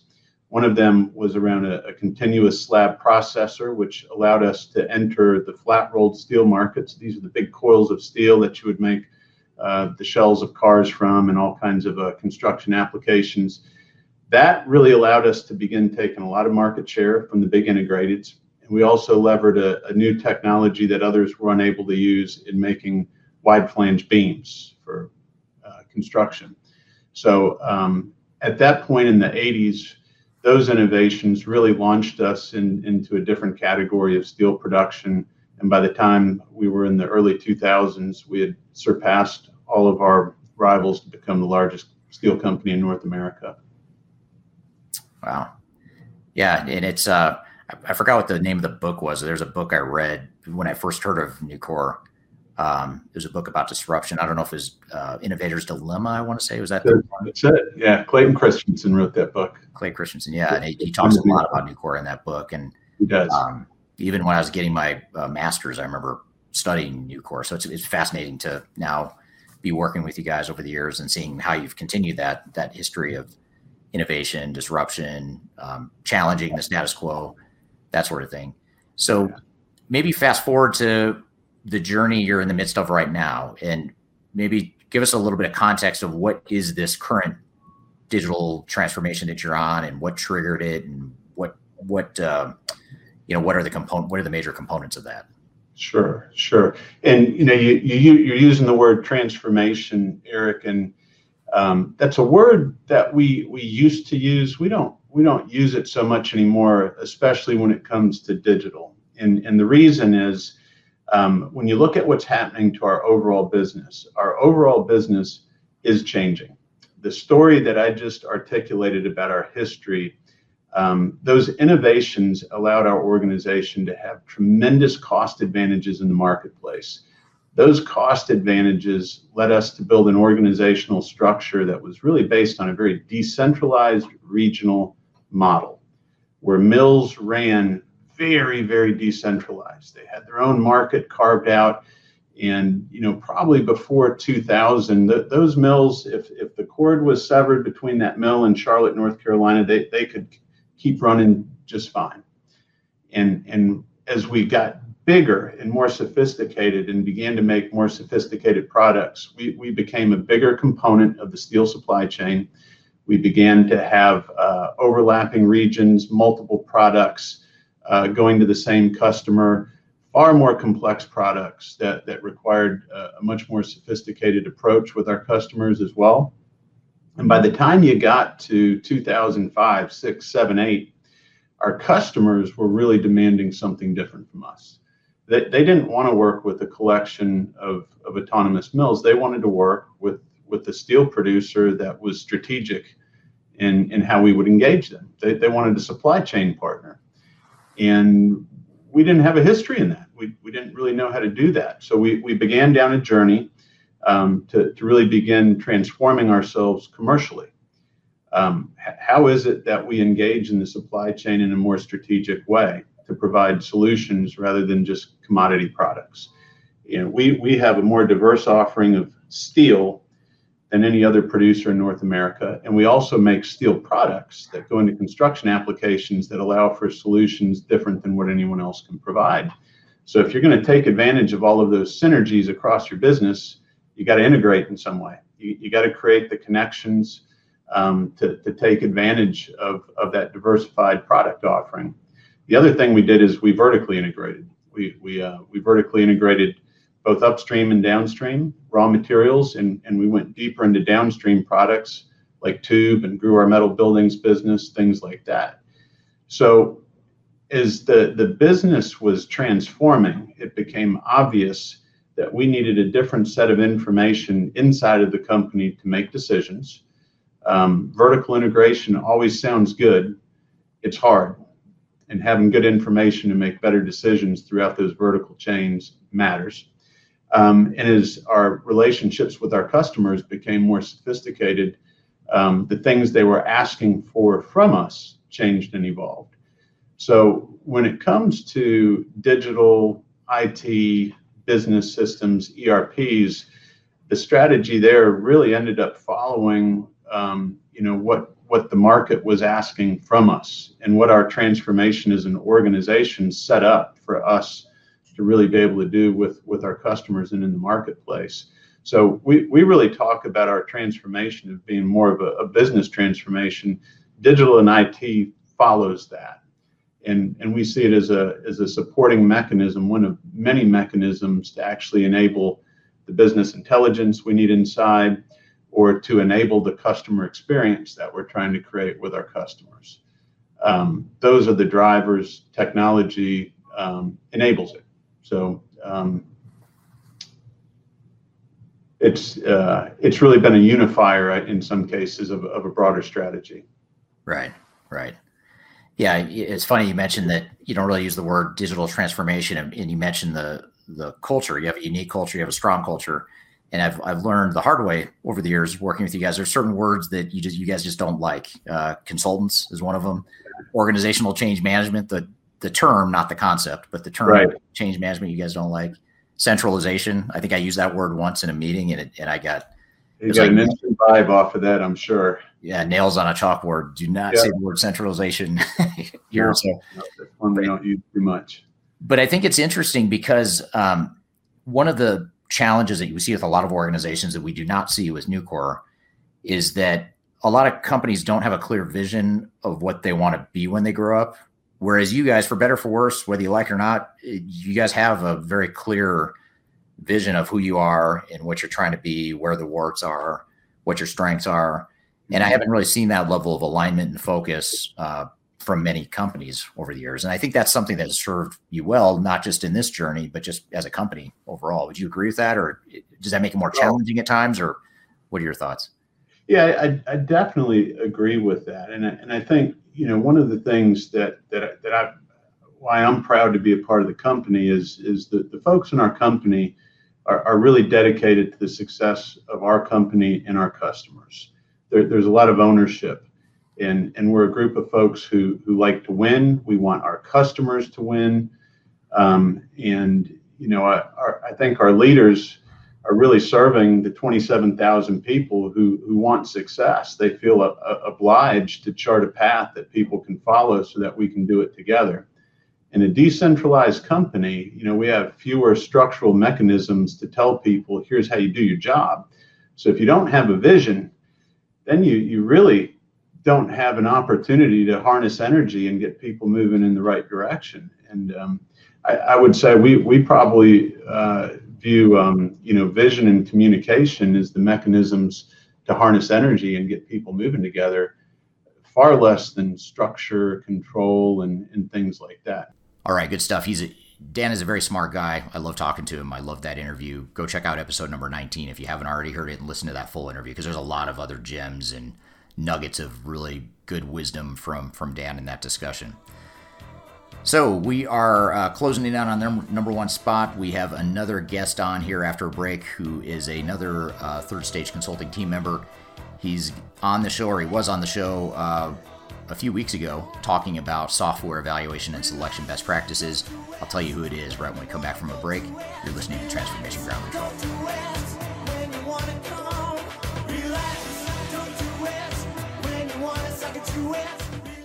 If you are involved in any sort of digital transformation or business change initiative, you will want to download the 2021 Digital Transformation Report. With its comprehensive overview of business and technology trends and best practices, this report is a must-have guide for any transformation project or executive team. Download this free report by visiting Third Stage Consulting at thirdstage-consulting.com. You can also visit our website to learn more about us or download independent reports, videos, and other best practices. Again, visit thirdstage-consulting.com today to learn how to take your transformation to the third stage of success.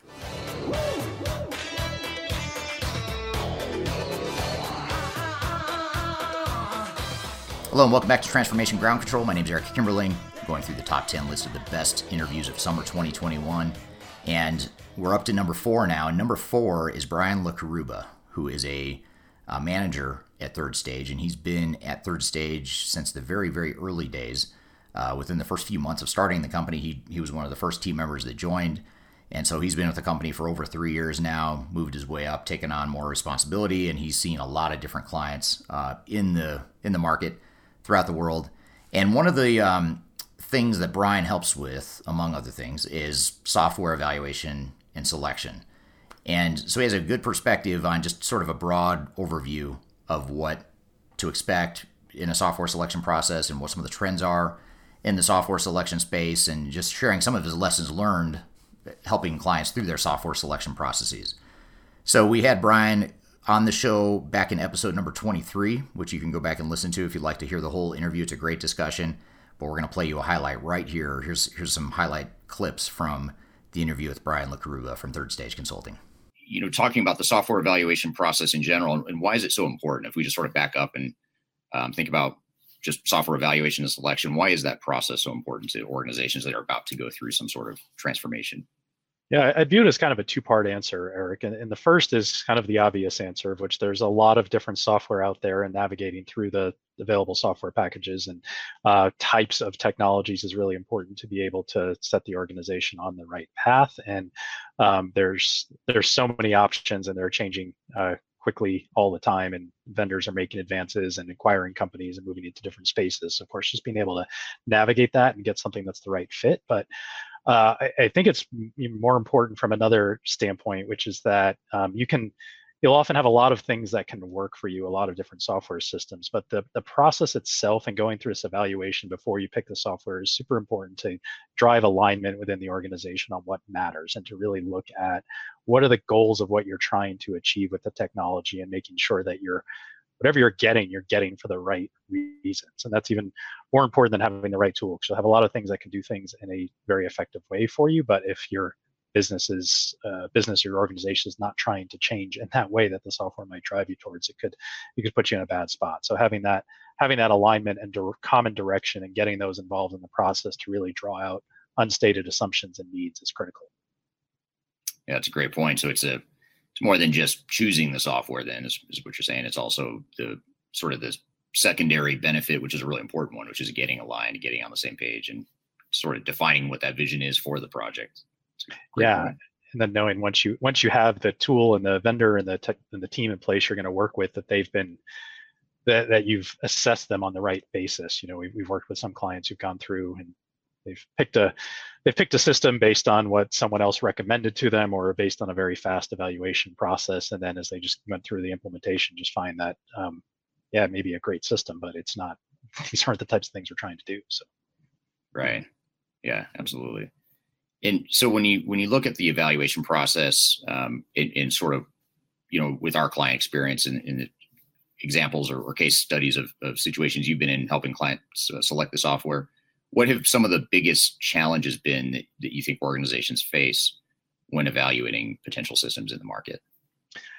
One of the first ones to start with is even just knowing what categories of systems to look at. And I saw this was one of the blogs you just published in the last few days, Eric, but around the different, knowing do we need an ERP system or a CRM or an HCM or a VPMS, or looking across those different categories and even knowing where to start. How do you think about the foundation of what you're trying to do, being able to assess and know what's out there and what kind of things it's going to help enable you in changing. So a lot of organizations, depending on how much, if you have a lot of people who have been around, you've been using a legacy system for a lot of years, and your people have been using that system and they haven't been in a lot of other companies that use other technology, simply based it on the frame of what do you use today, how do I want that thing to work better, as opposed to being able to have that broader look at what are some of the other capabilities we could be looking to do, what are some of the questions we need to ask that we're not asking. So I think that's a big one.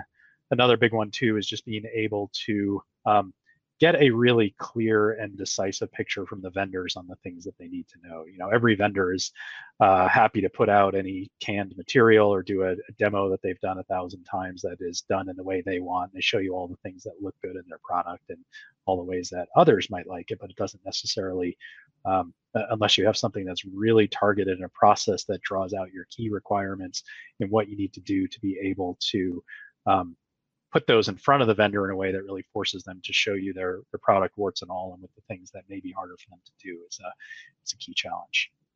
And those would be two of the big ones we see. Yeah, but that first one's pretty interesting, and I think it's one that it seems like a lot of organizations don't think about, which is that whole point about what kind of software are we really looking for.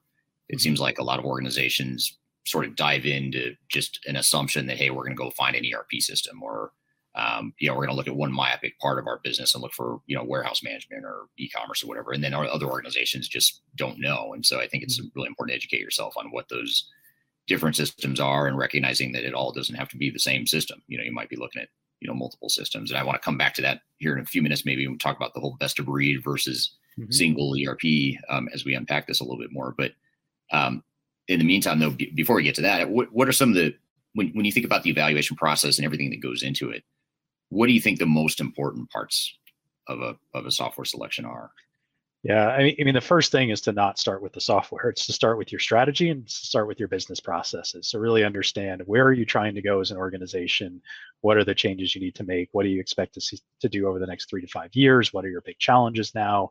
And make sure that is driving the direction in which you're trying to go. And then being able to really take that to the next step, which is to drill that down into understanding your current state business processes and tying that back. We always start when we do selections, we do a strategy workshop, but then the bulk of the starting point on it is a series of business process workshops where we drill in. And it's not even getting to extreme levels of depth on every process to select software. You don't need to know every click, everything that everyone's doing at every step of the way, but you do need to have a good overall foundation of what are your end-to-end processes.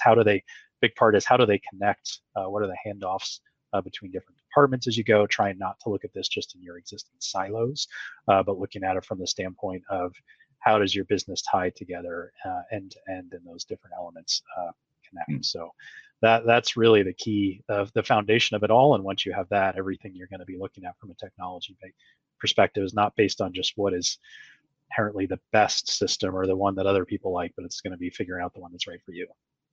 Yeah, makes total sense. And it's easy to worry too much about what other companies are doing, or what your peers are doing or whatever, without really thinking about, what is it we need, and focusing on those aspects of it. Yeah. And I want to add one more to that too, which is just from the vendor perspective of and how you move the project. Vendors may have certain approaches of how they want to take it, or tell you that it's going to follow along this step or that step, but you really want to be able to make sure you're driving this at a pace that's right for you. You don't want it to drag out unnecessarily, but you also don't want to move it to some artificial timeline that someone else is setting. You want to be able to look at this and figure out the right steps to be able to move it along effectively, do what you need to do to understand what your needs are, and to be able to drive the vendors to get you those answers, and to do it in a way that's giving the team enough time to absorb without getting stuck in overanalyzing. Right. Yeah, makes total sense. So just to build on my last question a little bit, this is actually a question from the audience, from someone watching on YouTube. This is from Zishan on YouTube. He asks, what is the importance of business requirement documentation before evaluation of software applications? Yeah, it's critically important. And although I'd say, again, when we talk about when third stage gets involved in a project, that's the first step that we do in this. We consider it a step of the evaluation as opposed to, in a way, something you're doing before. But you definitely do want to have a set of business requirements that's really driving what you're looking at before you decide what systems you're going to bring into the picture. And sometimes there may be systems that are considered for various reasons. If you're part of a larger organization and your parent company is using a certain system and it's a desire to get you on that, that's going to be on your list regardless of whether or not it's the right answer. You want to start considering it. There may be an upgrade to your legacy system you'll consider as well. But so there's various considerations there, but you'll always want to really drive those requirements out first and get a good list of what it is you're looking for, and have that be the foundation of how you're looking at the systems you bring into the picture.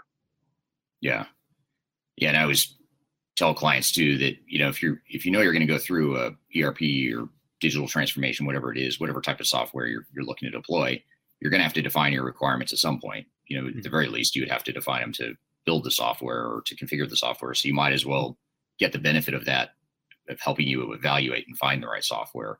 So that alone, I think, is a sort of an argument for defining those requirements up front, and certainly just making sure you find the right software, because there's so many different systems out there and so many different options. It's easy to find a mismatch, which can make it very difficult, if not impossible, to implement effectively.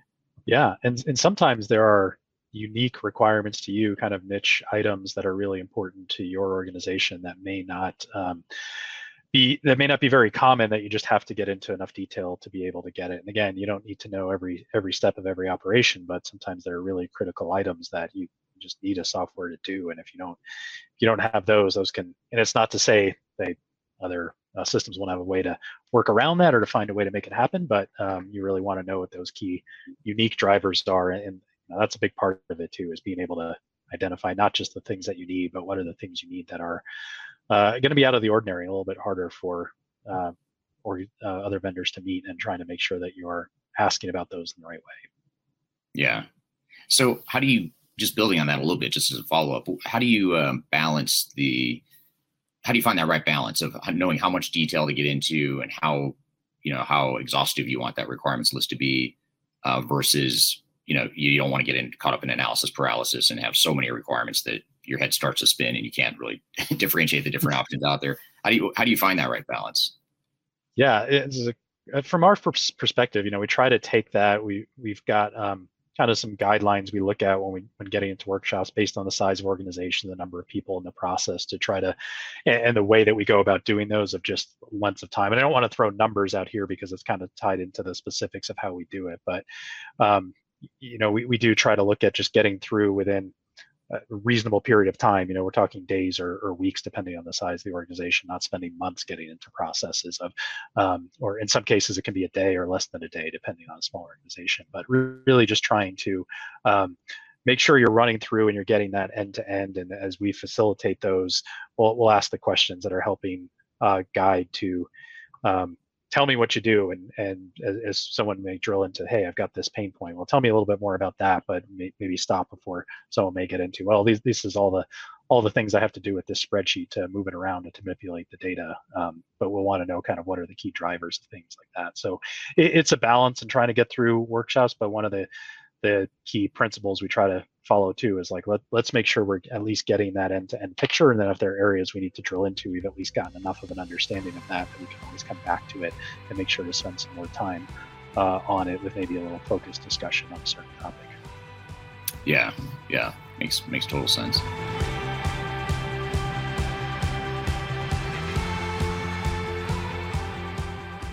If you are aiming for transformation success, turn to Third Stage Consulting Group. Third Stage's independent and technology agnostic consulting team helps clients define their digital strategies, define their roadmaps, and manage their transformations. With offices in the US, Europe, and Australia, our team helps the world's most forward-thinking organizations through their transformation pitfalls and risks. If you are embarking on a digital transformation or business change initiative, contact Third Stage Consulting to see how we can help you reach the third stage of transformation success. Learn more about us and download independent reports, videos, and other best practices at thirdstage-consulting.com.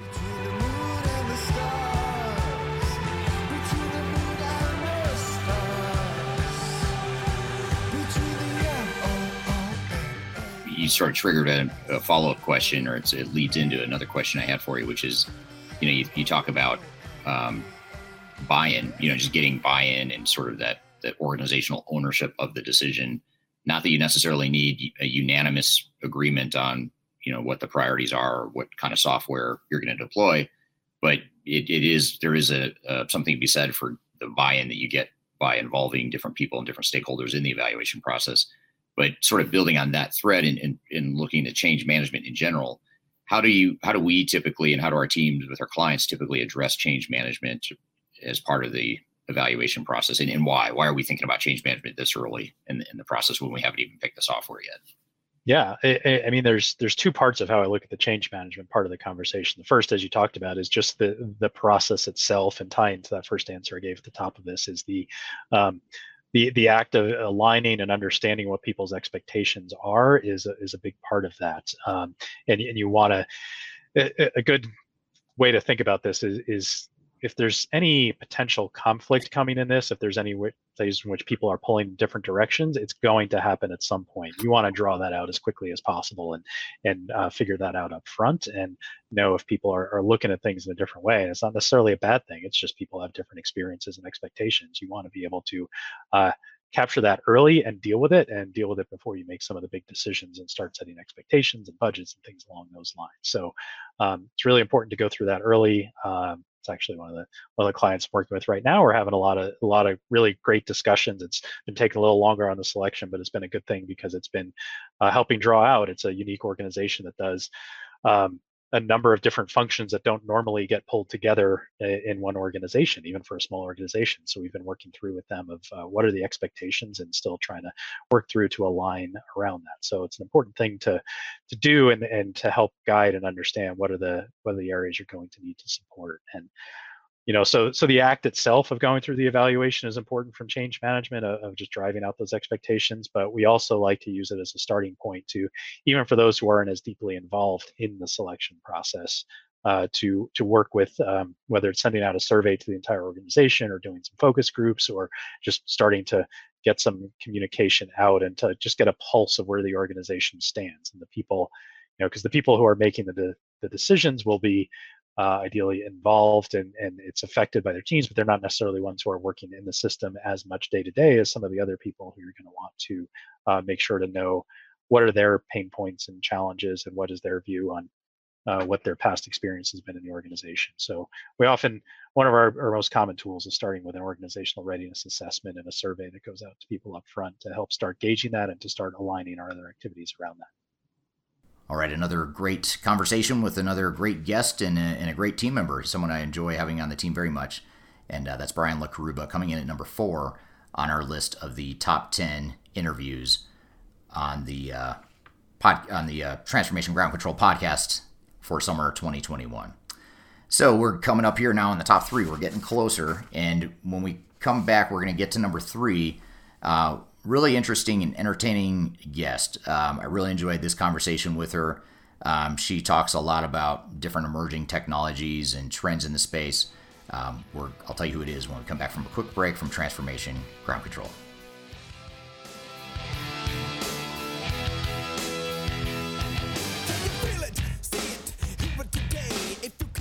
If you are aiming for transformation success, turn to Third Stage Consulting Group. Third Stage's independent and technology agnostic consulting team helps clients define their digital strategies, define their roadmaps, and manage their transformations. With offices in the US, Europe, and Australia, our team helps the world's most forward-thinking organizations through their transformation pitfalls and risks. If you are embarking on a digital transformation or business change initiative, contact Third Stage Consulting to see how we can help you reach the third stage of transformation success. Learn more about us and download independent reports, videos, and other best practices at thirdstageconsulting.com.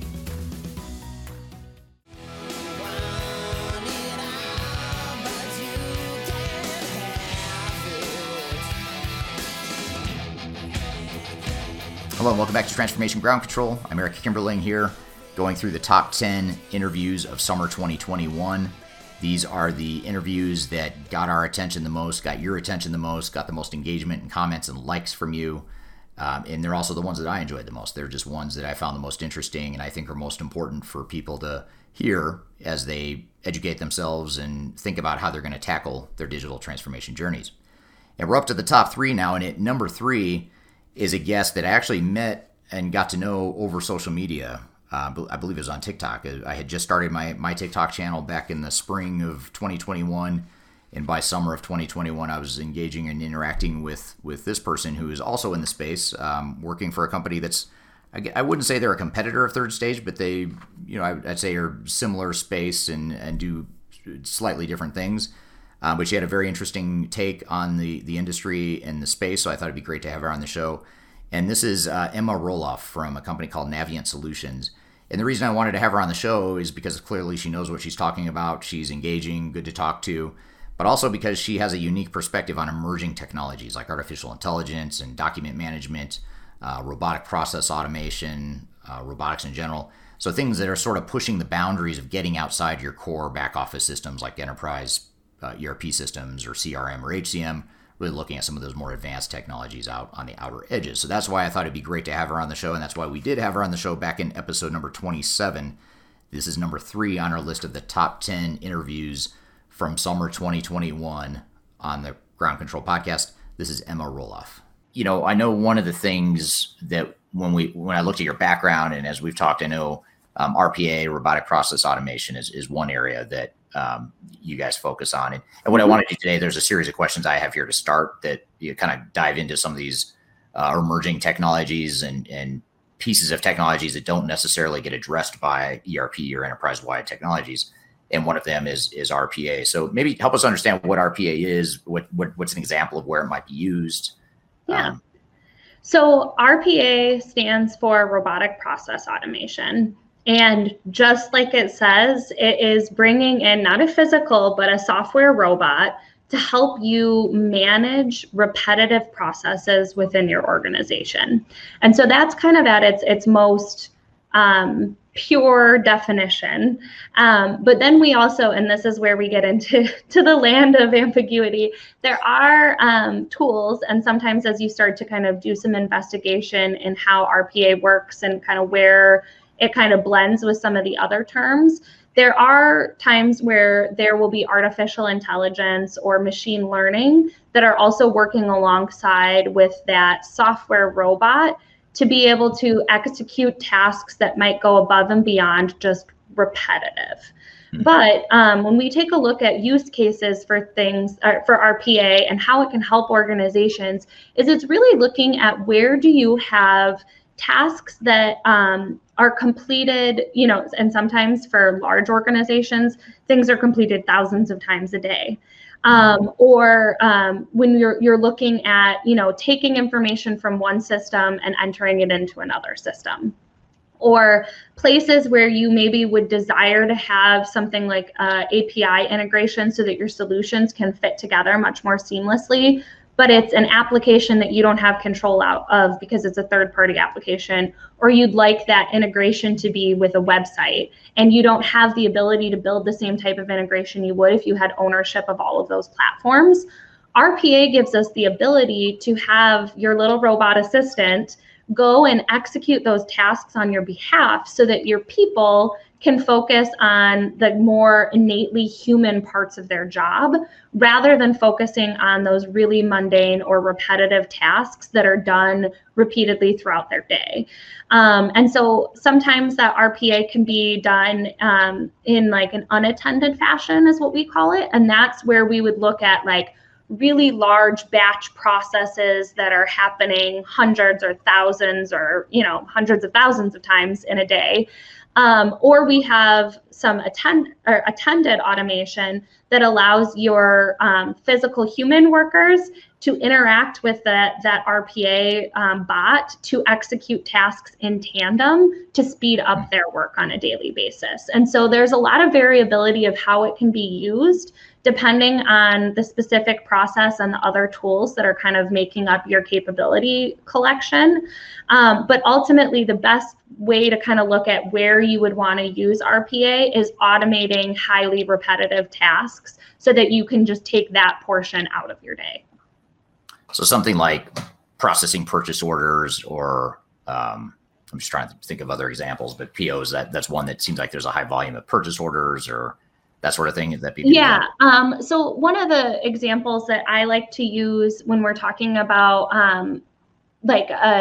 for example, in a claims scenario, when we're looking at adjudicating a claim and you've got a collection of information and you have to gather information from different websites and or download a police report, or you have to bring everything together into one place. One of the things that we can do is have your RPA bot go out and collect some of that information that you may need to make that decision. So go download a report on your behalf and bring it into your system of records so that you have access to it. Or, and there's, the scenario where maybe you have a process that leads to having to open a ticket on an external website as kind of the last stage of your process. You can gather all of the information and do all of the processing that needs critical thought, and then have your RPA bot grab all of the data that you've collected and go out to that third-party website and enter that data and open that ticket for you. So, in that scenario, we're not talking about saving you hours a day. That might be, 2 to 3 minutes to open that ticket. But if you're doing that 100 times a day, all of a sudden that starts to add up pretty significantly for you. So it's one of the ways that I kind of use to conceptualize how this works is a lot of times it's if you can show a robot or that bot that you're working with how you are executing that task, and by clicking around on your screen, and it can see the work that you're doing and where you're gathering information and where you're putting it, it will be able to execute that task for you. Now, is there always a return on investment to have that bot do that work for you if there's not a high enough volume of it? No, probably not. But that's where, again, when we get to those really repetitive tasks that we can map very easily, and we can essentially train that bot to what you're doing on your screen from day to day, then it will be able to execute that task on your behalf. Gotcha. Now, is this custom software, or is this sort of off-the-shelf software that you could deploy in different process settings or different environments? I would say all of the solutions that I'm aware of are pretty configurable in nature. So there are probably, custom RPA bots that have been developed by people, but everyone from Microsoft to some of the big names within RPA like UiPath, Cryon, Automation Anywhere, Blue Prism. Those are the large names within this space, and there are many, many more, including open source tools like Robocop or Robobot, and there's tons and tons of tools that you can choose from, and most of them are going to be kind of that low code configuration environment. So you have to understand how to interact with the tool. You have to understand the process behind it and how to configure the tool to do what you're looking for, but you're typically not building it from scratch as you're going into it, and it's really more mapping it to do what the business process requires at that point. Gotcha. So I had you and I exchanged notes on the questions I was going to ask you, and I'm already going to blow the script now because I can't help but ask, even though I was going to wait until later to ask about change management, I have to do it now. Yeah. So when you have a situation where you automate someone's job, and I'm a AP clerk and I'm processing, processing purchase orders and paying, setting up payments and whatnot. And so you're going to automate my job with this the RoboCop, as you called it the first time. I noticed the RoboCop. Yeah, before I said it wrong. The Robobot or whatever the software is. I told you there was going to be a time or two while we were having this conversation that I misspoke. So go ahead. Sorry. That's why we do it live, because it's not editable now. It's on. Yeah. Everyone knows I make up words. Anyhow, continue. Okay, I'm here with Emma Roloff from Navient Technologies. We're going to take a quick break, and we'll be back with more discussion with her on transformation ground control.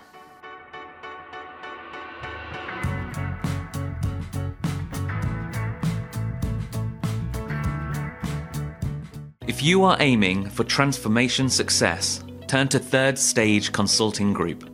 Third Stage's independent and technology agnostic consulting team helps clients define their digital strategies, define their roadmaps, and manage their transformations.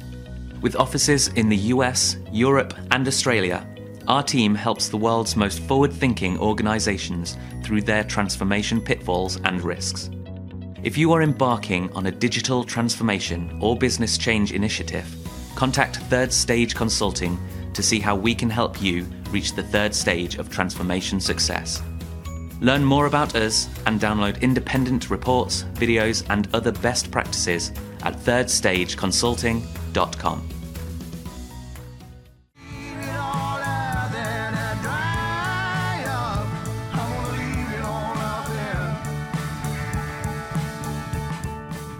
Welcome back to Transformation Ground Control. My name is Eric Kimberling. I'm here with Emma, and we're discussing AI and different types of emerging technologies. So let's jump right back into the conversation.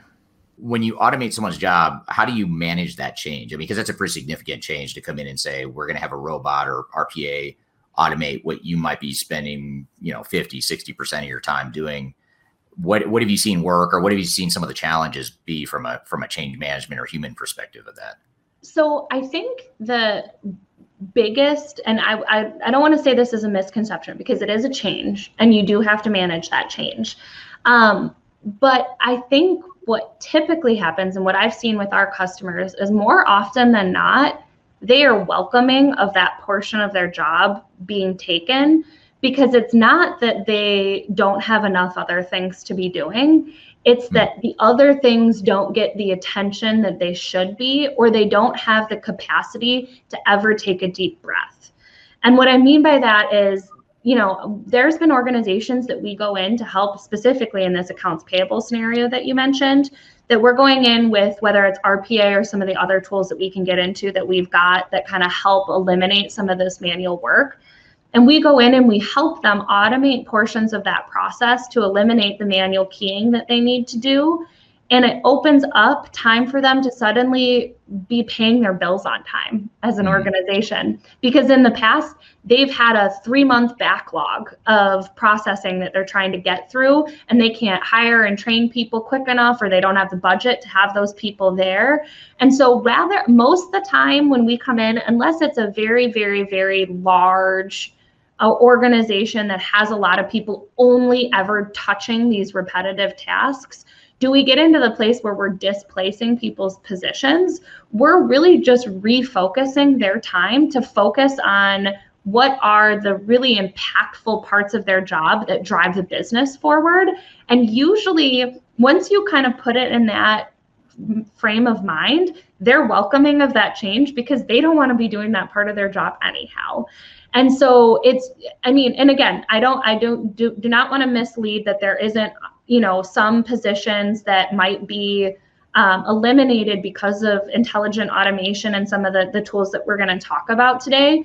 But more often than not, the organizations are raring and ready to go to take that person and train them to do something different if their whole position was something that's being eliminated, or they're shifting their focus onto that higher value task. But you have to have the conversation honestly on the front end for them to get to the point where they understand that and they're not fearful of the change or fighting the change. Because if they think that their job is going to go away, they're not going to help you do it. But if they understand, we're not here to eliminate your job, we're here to make it better. And let's talk about what your ideal better job looks like, and you be a part of this. They will come up with new ideas to manage the process. They'll help bring forward other, bottlenecks within the process that you should be focusing on as well. And it'll be just so much more collaborative throughout the entire process. Yeah. So again, their engagement and buy-in early on, rather than defining the change and forcing the change on them, is sort of the and one of the things I mentioned that, from our perspective, our methodology, we have typically a blended approach of bringing in a process consultant and or using data to help us hone in on where those opportunities are for improvement. But I think that process consultant, and even, whether it's someone internally or a third party, but somebody being there to help you have those conversations and ask questions in the right way and frame things in the right way and not forget about the people is such a critical part of that. Because, as you get into conversations about change, it's a scary thing for people. And that, we're both human-centric change people.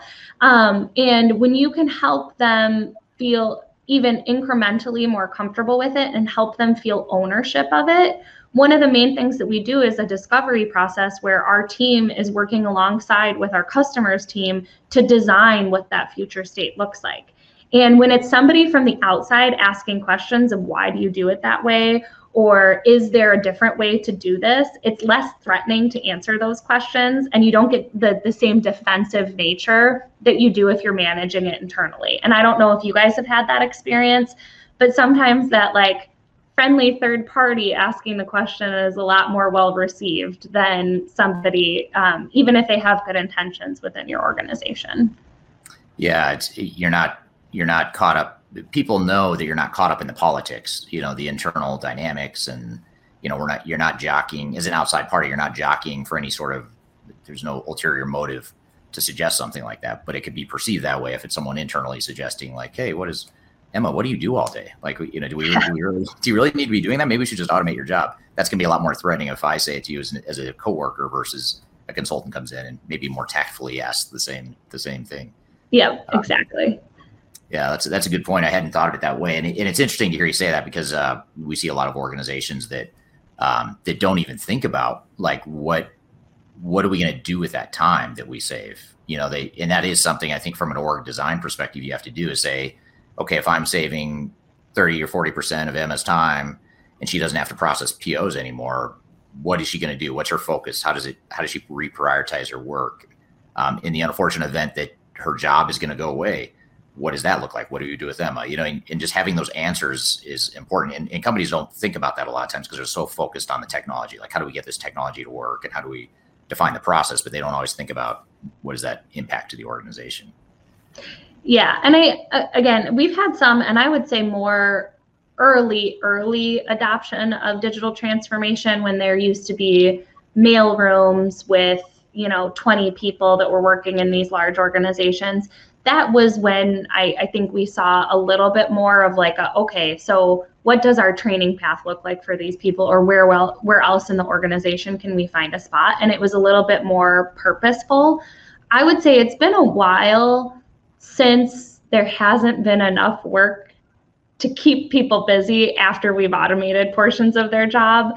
That like, it isn't like more they've brought in automation because they have a capacity issue or they are growing so rapidly and they would rather not have to hire at the clip that's required to support that growth. And so then they're able to keep the same size team, but the company growth would have outpaced the size of their team had they not automated the process. Right. I've got one customer who I think, if I'm going to say this correctly, they have a process that they put in place probably 10 years ago. And so they were early adopters of technology and using it to manage processes. But over the course of that time frame, they have offset an additional headcount of 130 people from how they were doing the process to what they're doing today, and incremental improvements to that process over time has allowed them. So it's not a hard ROI because they didn't hire those 130 people, but based off of their projections, they were able to offset that much additional headcount. Yeah. It seems like in more recent years, companies are a lot more lean. They don't have a lot of fat to trim. In terms of people. I know in the 90s when I started my career, there was a lot more. It felt like there was a lot more trimming that still had to happen in terms of headcount and whatnot. All right, great stuff. I love that interview, and I actually learned a ton in that discussion, as I do with most of our guests. But that one in particular, I remember several weeks ago just learning a lot, and it really helped crystallize and clarify a lot of things for me. And so hopefully you found the same to be true. And if you want to learn more, we actually got into a ton of detail, and that was probably, of all the interviews in the top 10 list, I think that was probably the longest interview we did, just because we had so much ground to cover. And quite frankly, I had trouble kind of condensing it down because I just had so many good questions for her and she had so many great answers. So that is number 3 on our list, Emma Roloff. You can find her back in episode number 27 if you'd like to see the full episode. So we're down to the last 2, and 2 really good ones. One is one that we did just very recently in a real recent episode of Transformation Ground Control. Totally different type of guest, different topic, but very, very relevant. And we take a very different topic and make it relevant to digital transformations. And I think you'll find this one really fascinating. That's at number 2. And then at number 1, it has something to do with supply chain. That's all I'm going to tell you for now. But when we come back, we'll get to number 2. You're listening to the top 10 list of the top 10 interviews from summer 2021 on Transformation Ground Control.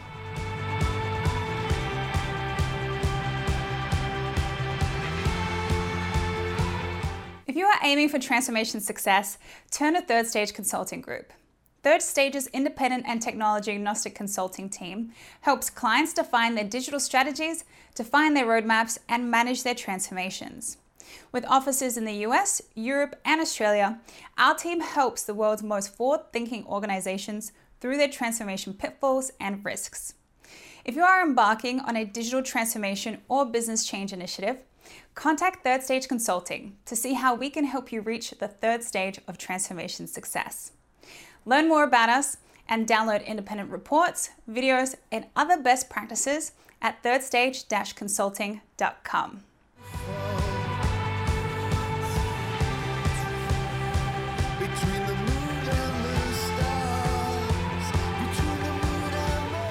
Okay, welcome back to Transformation Ground Control. You can find us every Wednesday with new episodes on YouTube, as well as all the audio podcast platforms like Amazon, Google, Spotify, Pandora, iHeartRadio, etc. Wherever you listen to podcasts, you can find us there. Just search for Transformation Ground Control. And if you enjoy this stuff, if you enjoy this episode or other episodes, please drop us a review. Give us a rating, however many stars you think we're worth. Give us your comments, and if you're watching on YouTube, please like the video, subscribe to the channel, and provide any comments you've got there as well. We love getting that feedback, and I actually read all the comments that we get on all the platforms. I go through a couple times a week and read all of those comments, so I appreciate anything, any feedback you can share there.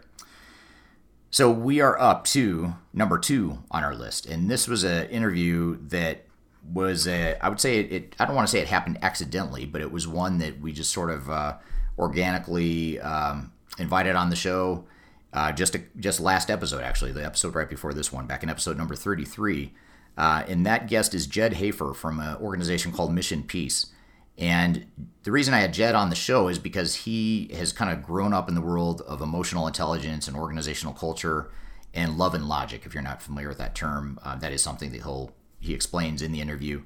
And the reason I wanted to bring him on is because even though he's not a traditional digital transformation kind of guy, he knows organizational behavior and psychology and emotional intelligence, leadership, communication, conflict resolution, all the stuff that you really have to be good at in order not only to lead an organization, but certainly to lead an organization through change, like a digital transformation or a business transformation.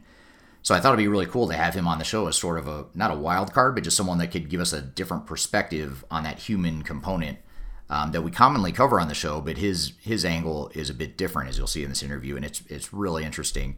And I'll have to give a caveat here. We had some fairly significant technical issues during the discussion. The audio turned out pretty well. We had some issues with the video feed, so you'll notice that as you watch, if you're watching it on YouTube.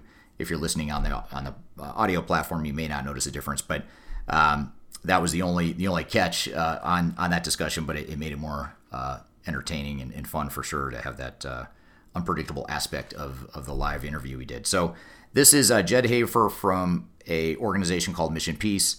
This is number 2 on our list of the top 10 interviews of summer 2021 on Transformation Ground Control. You think about IQ, that they'll use EQ as a measurement of your emotional intelligence. And to me, it's not just what you know. I try to take it one notch more practical and really tune into how effective you are, basically intentionally affecting other people in the way that you want to.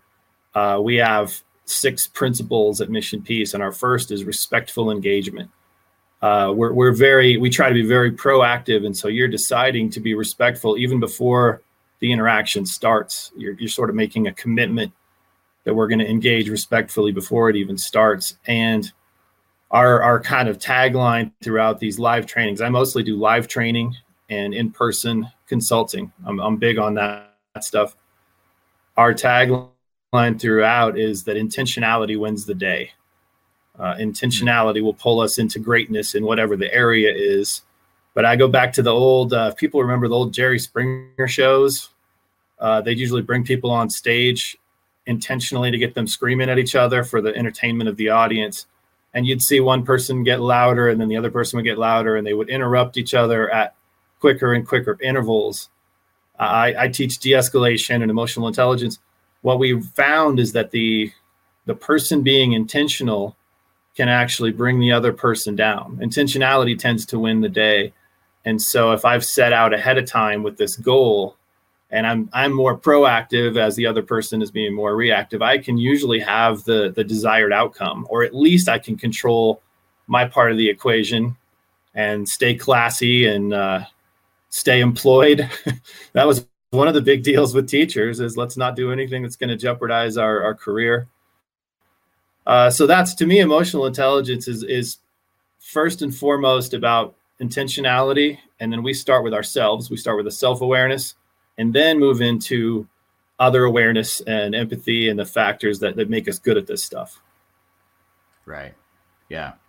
Yeah. And it seems like, you talk about Jerry Springer back in the 90s or whenever that was, that he was around, but it seems like in today's day and age, in today's culture throughout the world, not just even in the United States, it seems especially prevalent in the United States, just because that's where you and I are, but even in other parts of the world, it just seems like people's opinions and views of each other have just sort of diverged and become more extreme. And you have a lot more Jerry Springer moments, it feels like, every day, people you deal with personally on a personal level, or even organizationally within organizations as well. Yeah, that's my mission. Fewer Jerry Springer moments, fewer bad YouTube videos involving people in authority, and either having lose their temper and misuse their power or their authority. And that goes back to love and logic. That's my first mission as a parent, is not to ever misuse or abuse the power that I have when I'm trying to raise kids. So that's where this really started for me. And as you know, those principles apply just across human interaction. Right. Yeah. And in fact, when I had first reached out to you about potentially being a guest on my show here, the reason is because of your love and logic background. And I knew of you obviously from high school, and I'd been following you over the years, and I knew you were a love and logic type person even before you started Mission Peace. And, when I had just a quick backstory that I think will kind of relate this back to the whole concept of organizational transformation, digital transformation, business transformation, all that stuff. But I've always been an organizational change consultant since I started my career in the late 90s out of grad school. And about 10 years ago, I met my wife, who had 2 young children, and we got married. And so I had stepkids, and I had never been a parent before.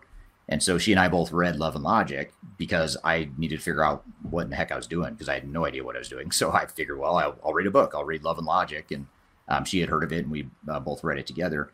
But not only has that helped me with parenting, but it's actually helped me tremendously in the corporate world, being a consultant, because so many of the principles in Love and Logic you can use on just other individuals, executives and managers, frontline people, which we can get into maybe a little bit more as we talk here. But I think the Love and Logic principles, it if I'm correct, it didn't start, it was intended for a parenting sort of philosophy, right? Like how to parent and raise better kids. Yes, way back in the 1970s, Jim Fay started it, and that was exactly the idea: is give parents tools to empower their kids to become better decision makers. So no surprise that these same principles are great tools in the hands of a consultant. Be more of a consultant than a helicopter who's rescuing, or a drill sergeant who's always barking orders.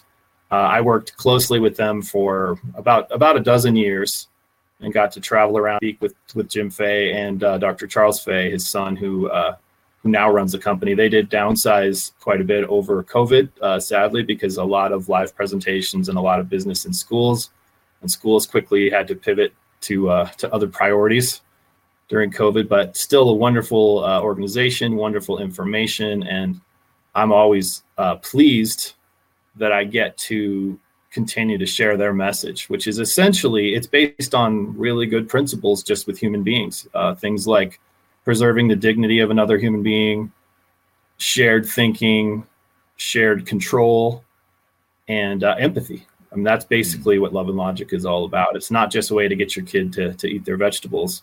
These are really sound principles within human psychology.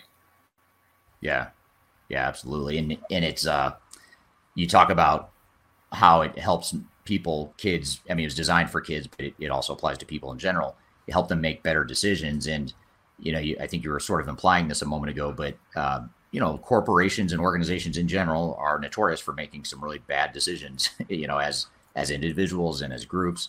And that's the thing that really struck me, is that Love and Logic is a great framework to sort of create a certain amount of accountability and also an understanding of consequences for organizations.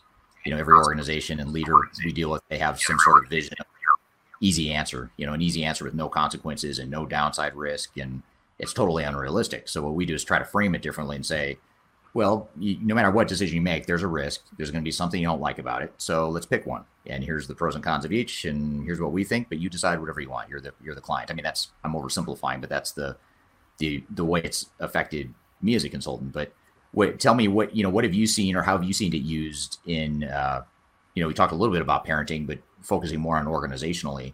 How have you seen some of those principles used successfully in organizations you've consulted with or to?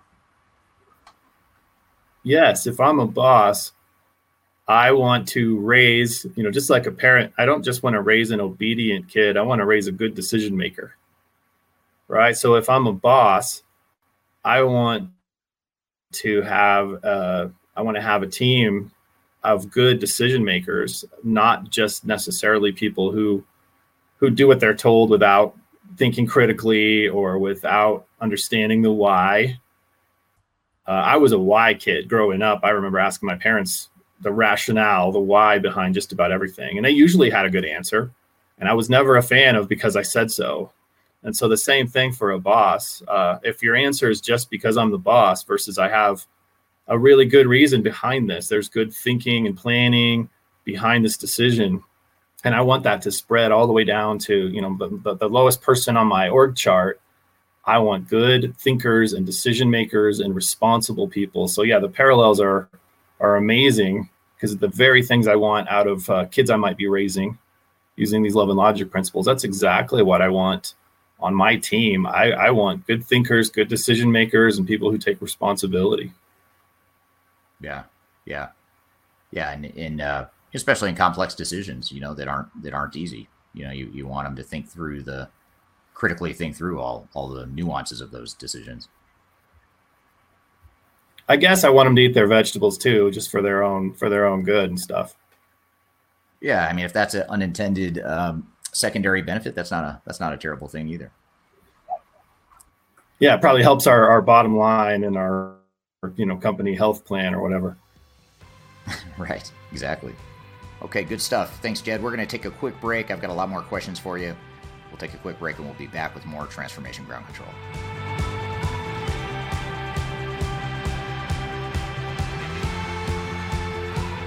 If you are aiming for transformation success, turn to Third Stage Consulting Group.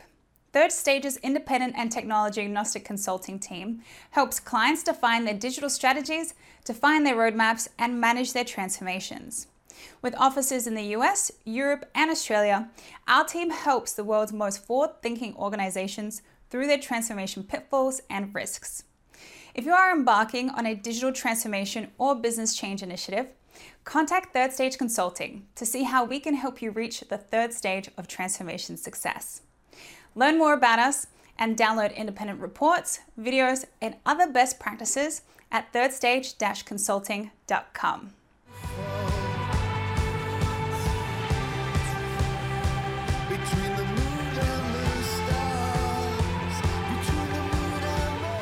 Welcome back to Transformation Ground Control. I'm here with Jed Hafer. We're talking about organizational dynamics, leadership, all kinds of stuff related to transformation. Let's get right back to the interview. You talked about emotional intelligence a moment ago or a few minutes ago.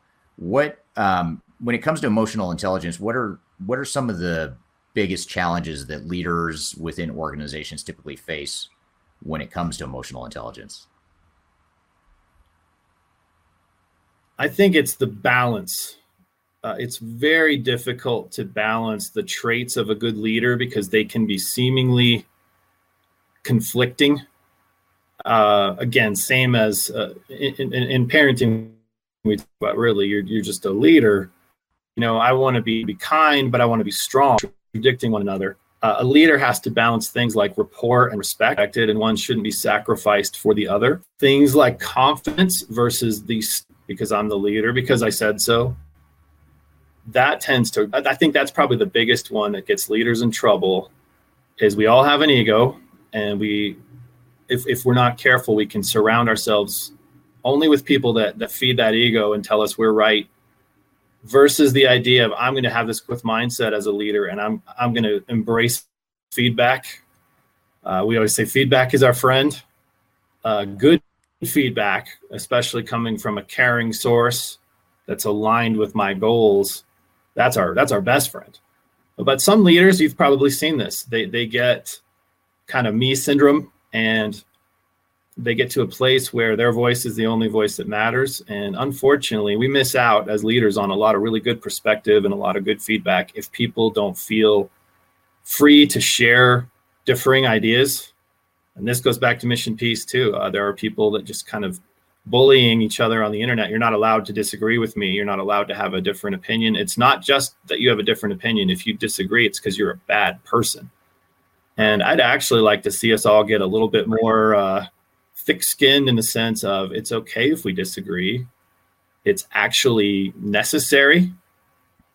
Differing views on an issue, it's really important to get to the best information. We have to have these different perspectives. In my very first podcast, I have a podcast too, it's called Cooler Heads, and the whole premise is helping people get along better. But I mentioned the Wright brothers. The Wright brothers, figured out how to get us up in the air. They disagreed a lot. They didn't wake up every day on the same page as far as how to fly. And they would really spar and go at each other, but they kept the relationship positive. They obviously cared about each other, and they cared about their goal. So we shouldn't be afraid of disagreement, especially as a leader. I think that insecure, no one's allowed to contradict me. That's probably the most paralyzing weakness in terms of emotional intelligence that I see in some leaders, sadly. Yeah, that's a good reminder, and especially, a larger, more complex organization with more diverse people, you're just going to get inherently different opinions and different philosophies, which shouldn't be considered a bad thing. I mean, that's what makes strong teams, is that diversity. Yeah, let's not fear that. Yeah. No, that's a great point. And even just tying it, you're talking about the, not being afraid to look at counterpoints and understand different points of view, relating it to our industry and what we do. One thing that we notice in our industry of digital transformation is that you have software companies and software vendors and consultants that all sort of think the same, and they have these same flawed implementation approaches that have really caused a lot of failures in the industry. And a lot of it's because it's sort of like a group think, not thinking outside the box sort of a mentality where we're just going to go in and implement technology, but we're not thinking about the human side of change. We're not thinking about process improvements and some of the non-technology aspects. We're just so myopically focused on technology, and we're not necessarily always open to those ideas of, hey, maybe there's a reason all these failures are happening. Maybe it's because we're doing something wrong, and we should be open to other ideas and alternates to what we've been fed for the last several decades from the technology industry. So I think that's what you just said resonates, maybe in a slightly different way than what you intended, but it resonates really well in our industry and in my experience as well. One of the first kind of tech side companies that I got to consult with were some video game guys. And they obviously, whenever they create a new game, they try to break it. They try to find the flaws and the bugs. And so this idea, once they got it, it resonated with them. Oh, okay, if we have an idea, we need to try to break it just like we would a new game. We need to find the flaws. We need to I think when you're at your height as a leader, you can already anticipate the yeah buts and the counterpoints and the why this won't work and some of the resistance that you might get when you're trying to implement something. And we shouldn't approach that from a place of fear. We should embrace it and say, let's get all this on the table and may the best ideas win. Yeah, absolutely. Especially in today's ever-changing world. It's changing faster and faster, and you need you need that diversity of thinking to make sure you're addressing your own blind spots as a leader or as a peer team member. I've learned that from watching you a little bit, that something comes along or something changes, and should we just jump on this bandwagon because everyone's doing it, or is it really better? All right, so that clip just scratches the surface of much of the stuff we cover in that interview with Jed Hafer, who's number 2 on our list of the top 10 interviews on transformation ground control during summer 2021. We cover a lot more than what we just discussed there. We get into a lot of really cool different nooks and crannies of organizational behavior and organizational psychology, leadership, communication, conflict resolution, all that sort of stuff. We covered a ton of stuff in less than an hour. So I encourage you to go check out that full interview, which you can find back in episode number 33 of Transformation Ground Control. And again, Jed Hafer, number 2 on our list, which means we only have one left. And this one is actually it's probably the oldest interview, the one that went back the furthest as far as the early part of summer. Actually, back in May, we had this guest on the show, and it was a resounding success in terms of feedback we got on the discussion, the number of views we got. I enjoyed the conversation. We covered a lot of ground. We're going to have her on the show, and she has something to do with supply chain. That's all I'll tell you for now. But we're going to take a quick break. We'll be right back with the number 1 interview in our top 10 of the top 10 interviews of summer 2021. We'll be right back with more Transformation Ground Control.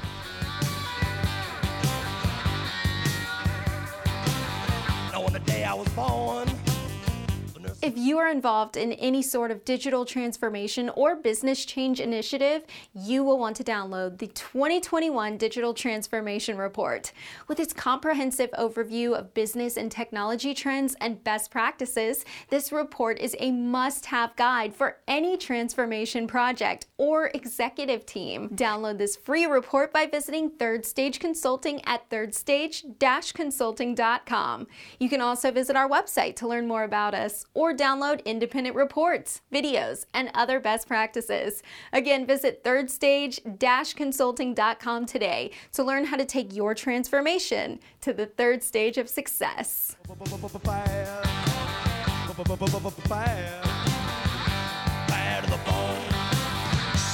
Welcome back to Transformation Ground Control, and it is time. It's time for our number 1 on our top 10 list of the best interviews of summer 2021 on our show.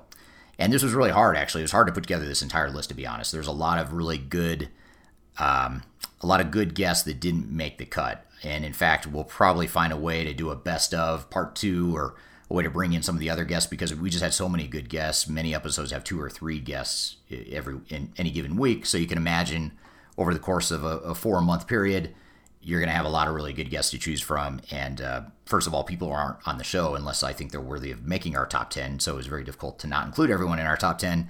But as far as the number 1, I don't want to say it was easy to pick the number 1, but as far as just purely basing it on feedback from the audience, number of views, the engagement, the comments, the likes in the video, all that stuff points to a clear number 1, in my opinion. And this was one where we talk about supply chain management, supply chain transformation. And we did this back in May 2021, this conversation. And really we were trying to talk about and trying to navigate this whole world of supply chain management today.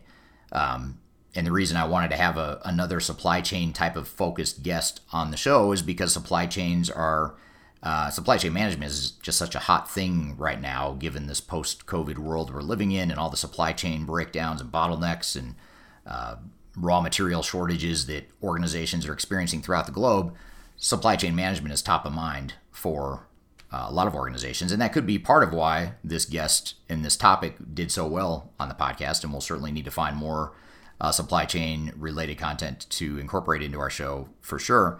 And who knows, maybe it'll be the same guest coming back again. So, but before we get too far ahead of ourselves, let's talk about number 1. Number 1 on our list of the top 10 interviews of summer 2021 was with Amy Cooper from a company called Craft. And Craft is a technology company that produces supply chain management related software, but not supply chain management in the traditional sense. And she's going to explain what it is and what it does here in this clip. She explains it in a lot more detail in the full interview. But this is from episode number 18, and it's Amy Cooper from Craft. And we are at number 1 on our list of the top 10 interviews of summer 2021. Tell us a little bit about Mhm. Craft. What is the solution? What does it do? How does it fit into supply chain management? Yeah, absolutely. So, at the simplest level, so Craft is an enterprise intelligence company, and what we're doing is aggregating both traditional and alternative data sources. And from a supply chain perspective, what does that mean? We're helping our customers build a resilient supply chain and use leading indicators of risk to proactively mitigate it. So traditionally, risk has been something that there was very siloed data sources, and I know we'll get into this a little bit more down the road, but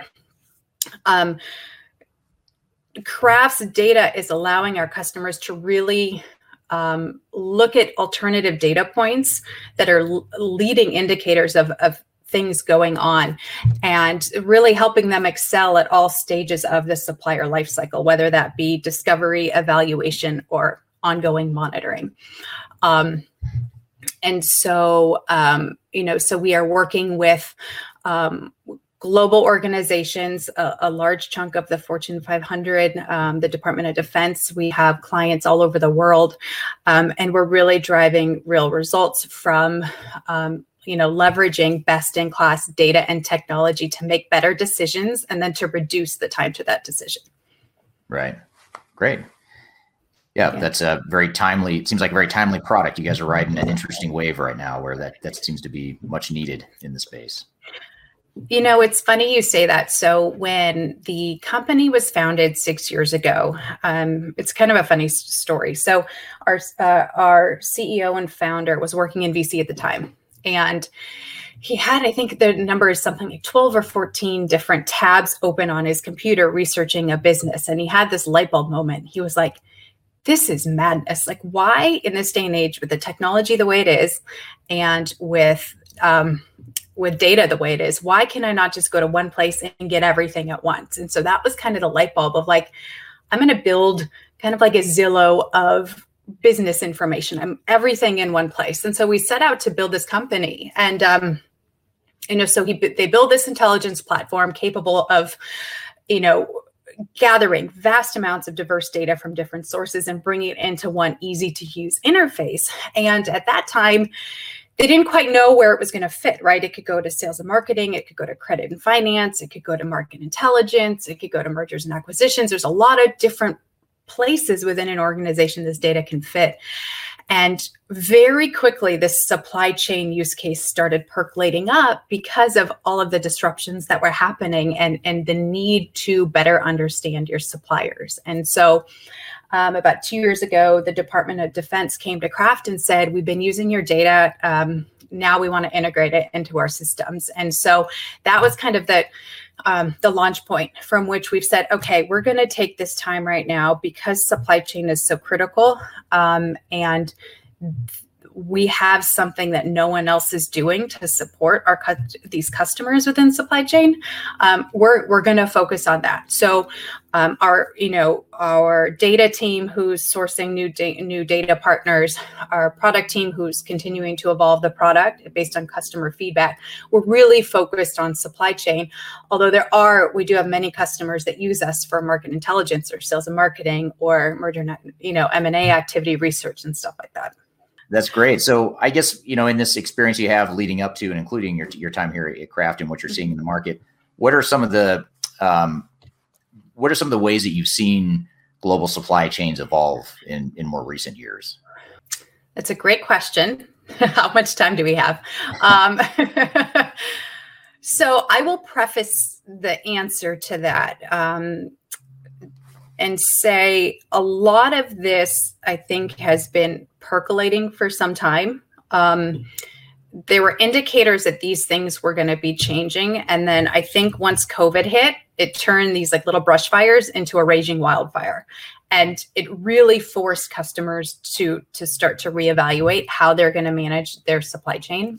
I think one of the biggest changes over the last few years is supply chain now has a seat at the table with the CEO.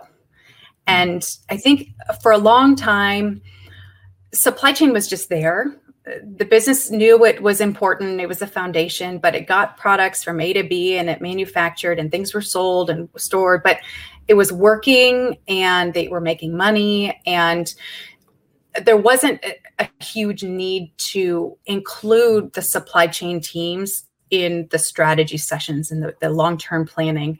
And so now that's changed. I think in the past 18 months, businesses have really started to see how critical the supply chain is, and understand what supply chain risk means. And so now the supply chain and procurement executives are being brought to the table to really dig into the business and make a plan for how do we handle this down the road? What are we going to do next time something like this happens?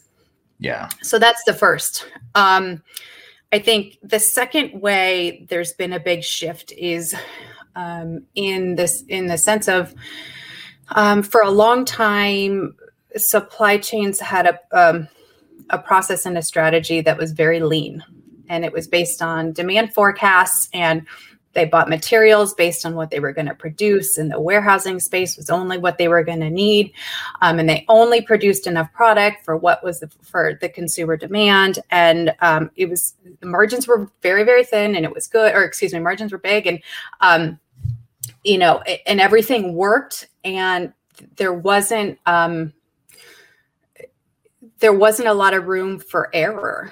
And so what COVID has exposed really is that, yes, while there can be great planning, great demand and forecasting, and you can try and manage it, you really need to have a backup plan, and you need to understand, you need to be watching your suppliers. You need to know what's changing, when it changes, right? You can't find out a month later. You need to know the day of or the next day that something big has happened. You need to be prepared and have a contingency plan. So, it's funny. One of the clients that we're speaking to is they're a big pharma company, and they have, they've made the decision that they're not willing to take the risk. And so they're actually, they're stocking 3 years of inventory and 3 years of materials because they don't want to risk in not being able to get something they need to make one of their critical products. Another aerospace and defense client of ours has decided they're going to start, they've implemented a new policy where they have all of their key suppliers within 12 hours of their manufacturing sites, because they don't want to risk not being able to get the product. And so I think businesses now are willing to spend a little bit more money for that resiliency, to be able to have that plan in place so that they're not caught in a situation like we've seen with the personal equipment and some of the other things we've seen, toilet paper, all of these things, when the forecast doesn't line up, companies are being caught. And so they're being smarter, and they're spending some more money to be able to manage that. I think, I have to mention diversity and sustainability as a huge, huge initiative right now. Every single customer we are talking to has massive diversity and sustainability goals. And it's kind of two-pronged. It's for themselves as a company to be an inclusive and valuable, member of the business community, and to be able to create those inclusive places for their own employees. But also within the supply chain perspective, they are asking their suppliers to report these things. They have initiatives where they want to spend money with diverse suppliers. I know during COVID, one of our customers was actually supporting some of their small diverse suppliers because they knew that they were not going to be able to make it through the pandemic without the help of these large organizations. So diversity and sustainability is huge right now. As a cybersecurity, I mean, we all saw the news this week about Colonial Pipeline. Tracking cybersecurity of yourself and your suppliers is something that can't be ignored anymore. There's been kind of whispers about it in the news for the past few years of the U.S.'s cyber infrastructure is at risk, and we have to be careful. But now these cyber criminals are targeting the supply chain. I think attacks were up 42% in Q1 of this year. So it's not going away. And it's the attacks are just getting more complex. So really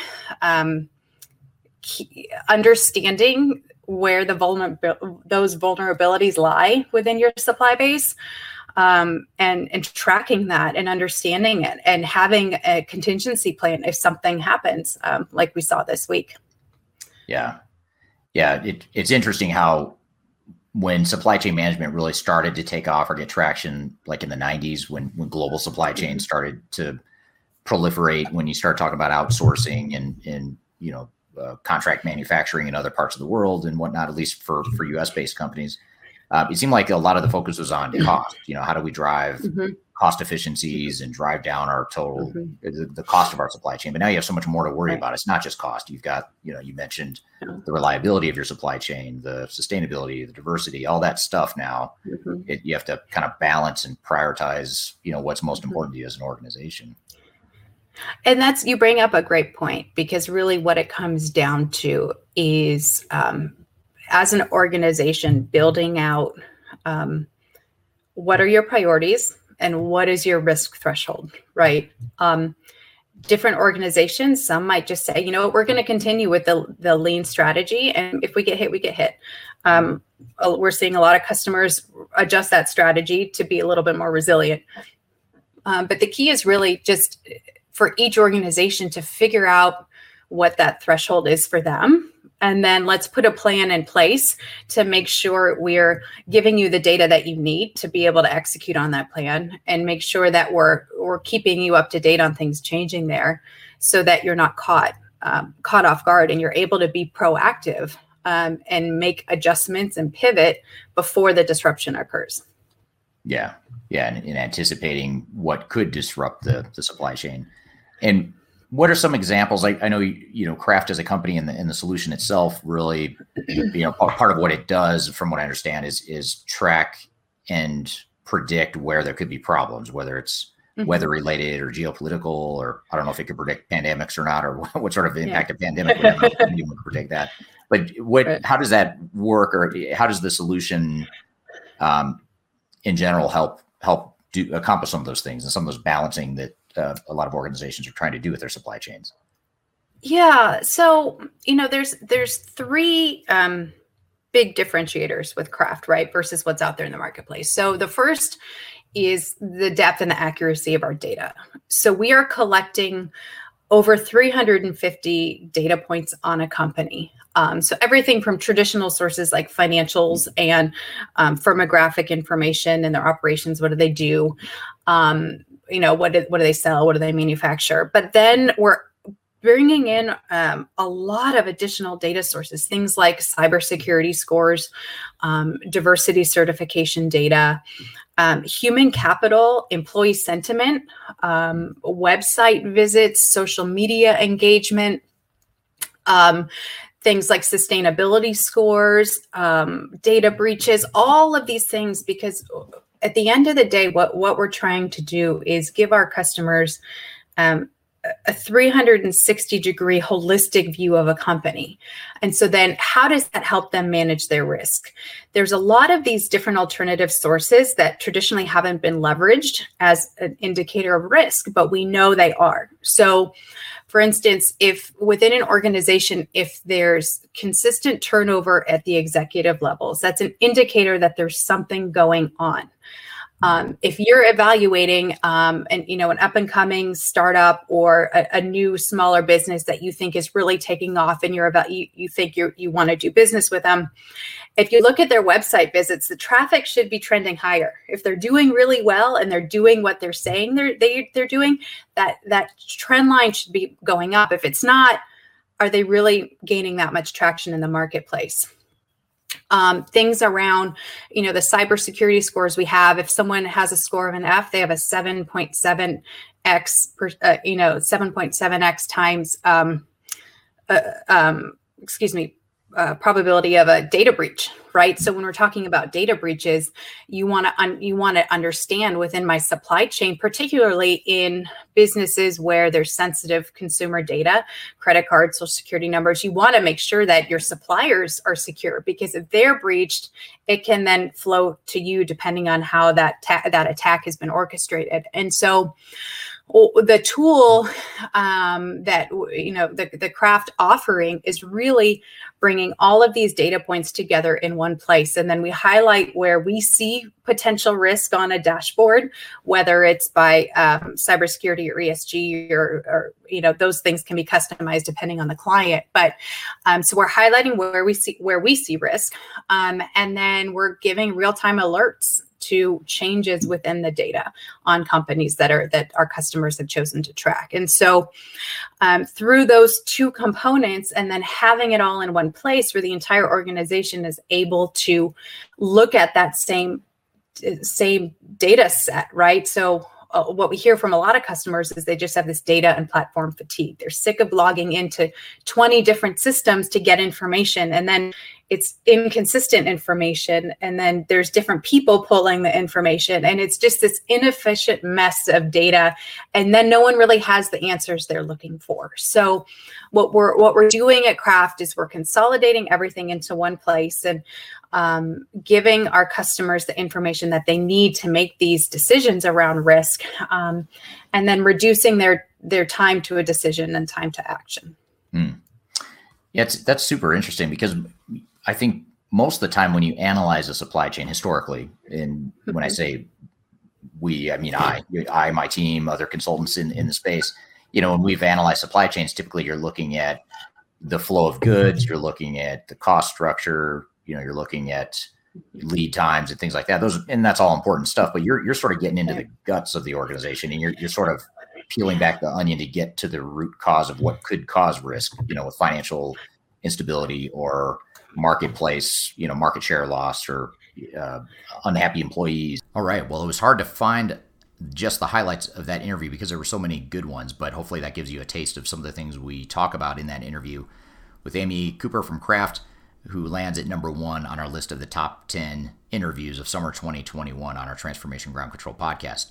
And again, if you want to watch that entire interview, which was fairly extensive, it was one of the longer interviews we had on the show. You can go back to episode number 18 back in May of 2021 when we put that episode out. So that is our top 10. Thanks for watching today. Be sure to check us out every Wednesday. We'll be back with new content, new interviews. Kyler Cheatham will be back from holiday, I assume, unless she decides to stay longer for whatever reason. But she'll be back next week to co-host another new episode of Transformation Ground Control. But in the meantime, be sure to check us out on YouTube, subscribe to us there, and subscribe to us on the audio podcast platforms too, if that's where you prefer to listen or if that's where you are listening. We'd love to have you as a subscriber. And also be sure to check us out on social media. You can find us not only on YouTube, not just the podcast, but other great content we put out every day. Literally every day we put out new content between myself and Third Stage Consulting out on YouTube, as well as on Instagram, Facebook, LinkedIn, Twitter, TikTok. We're on all the major social media platforms, and we're putting out daily content for you. So be sure to check us out, subscribe to us, follow us. We'd love to engage with you on social media and provide whatever knowledge and best practices we can, and certainly get your feedback as well. So hope you found this top 10 list helpful. We will probably do more of them in the future based on your feedback here, depending on what your feedback is. But hope you have a great week in the meantime, and we will see you next time on Transformation Ground Control.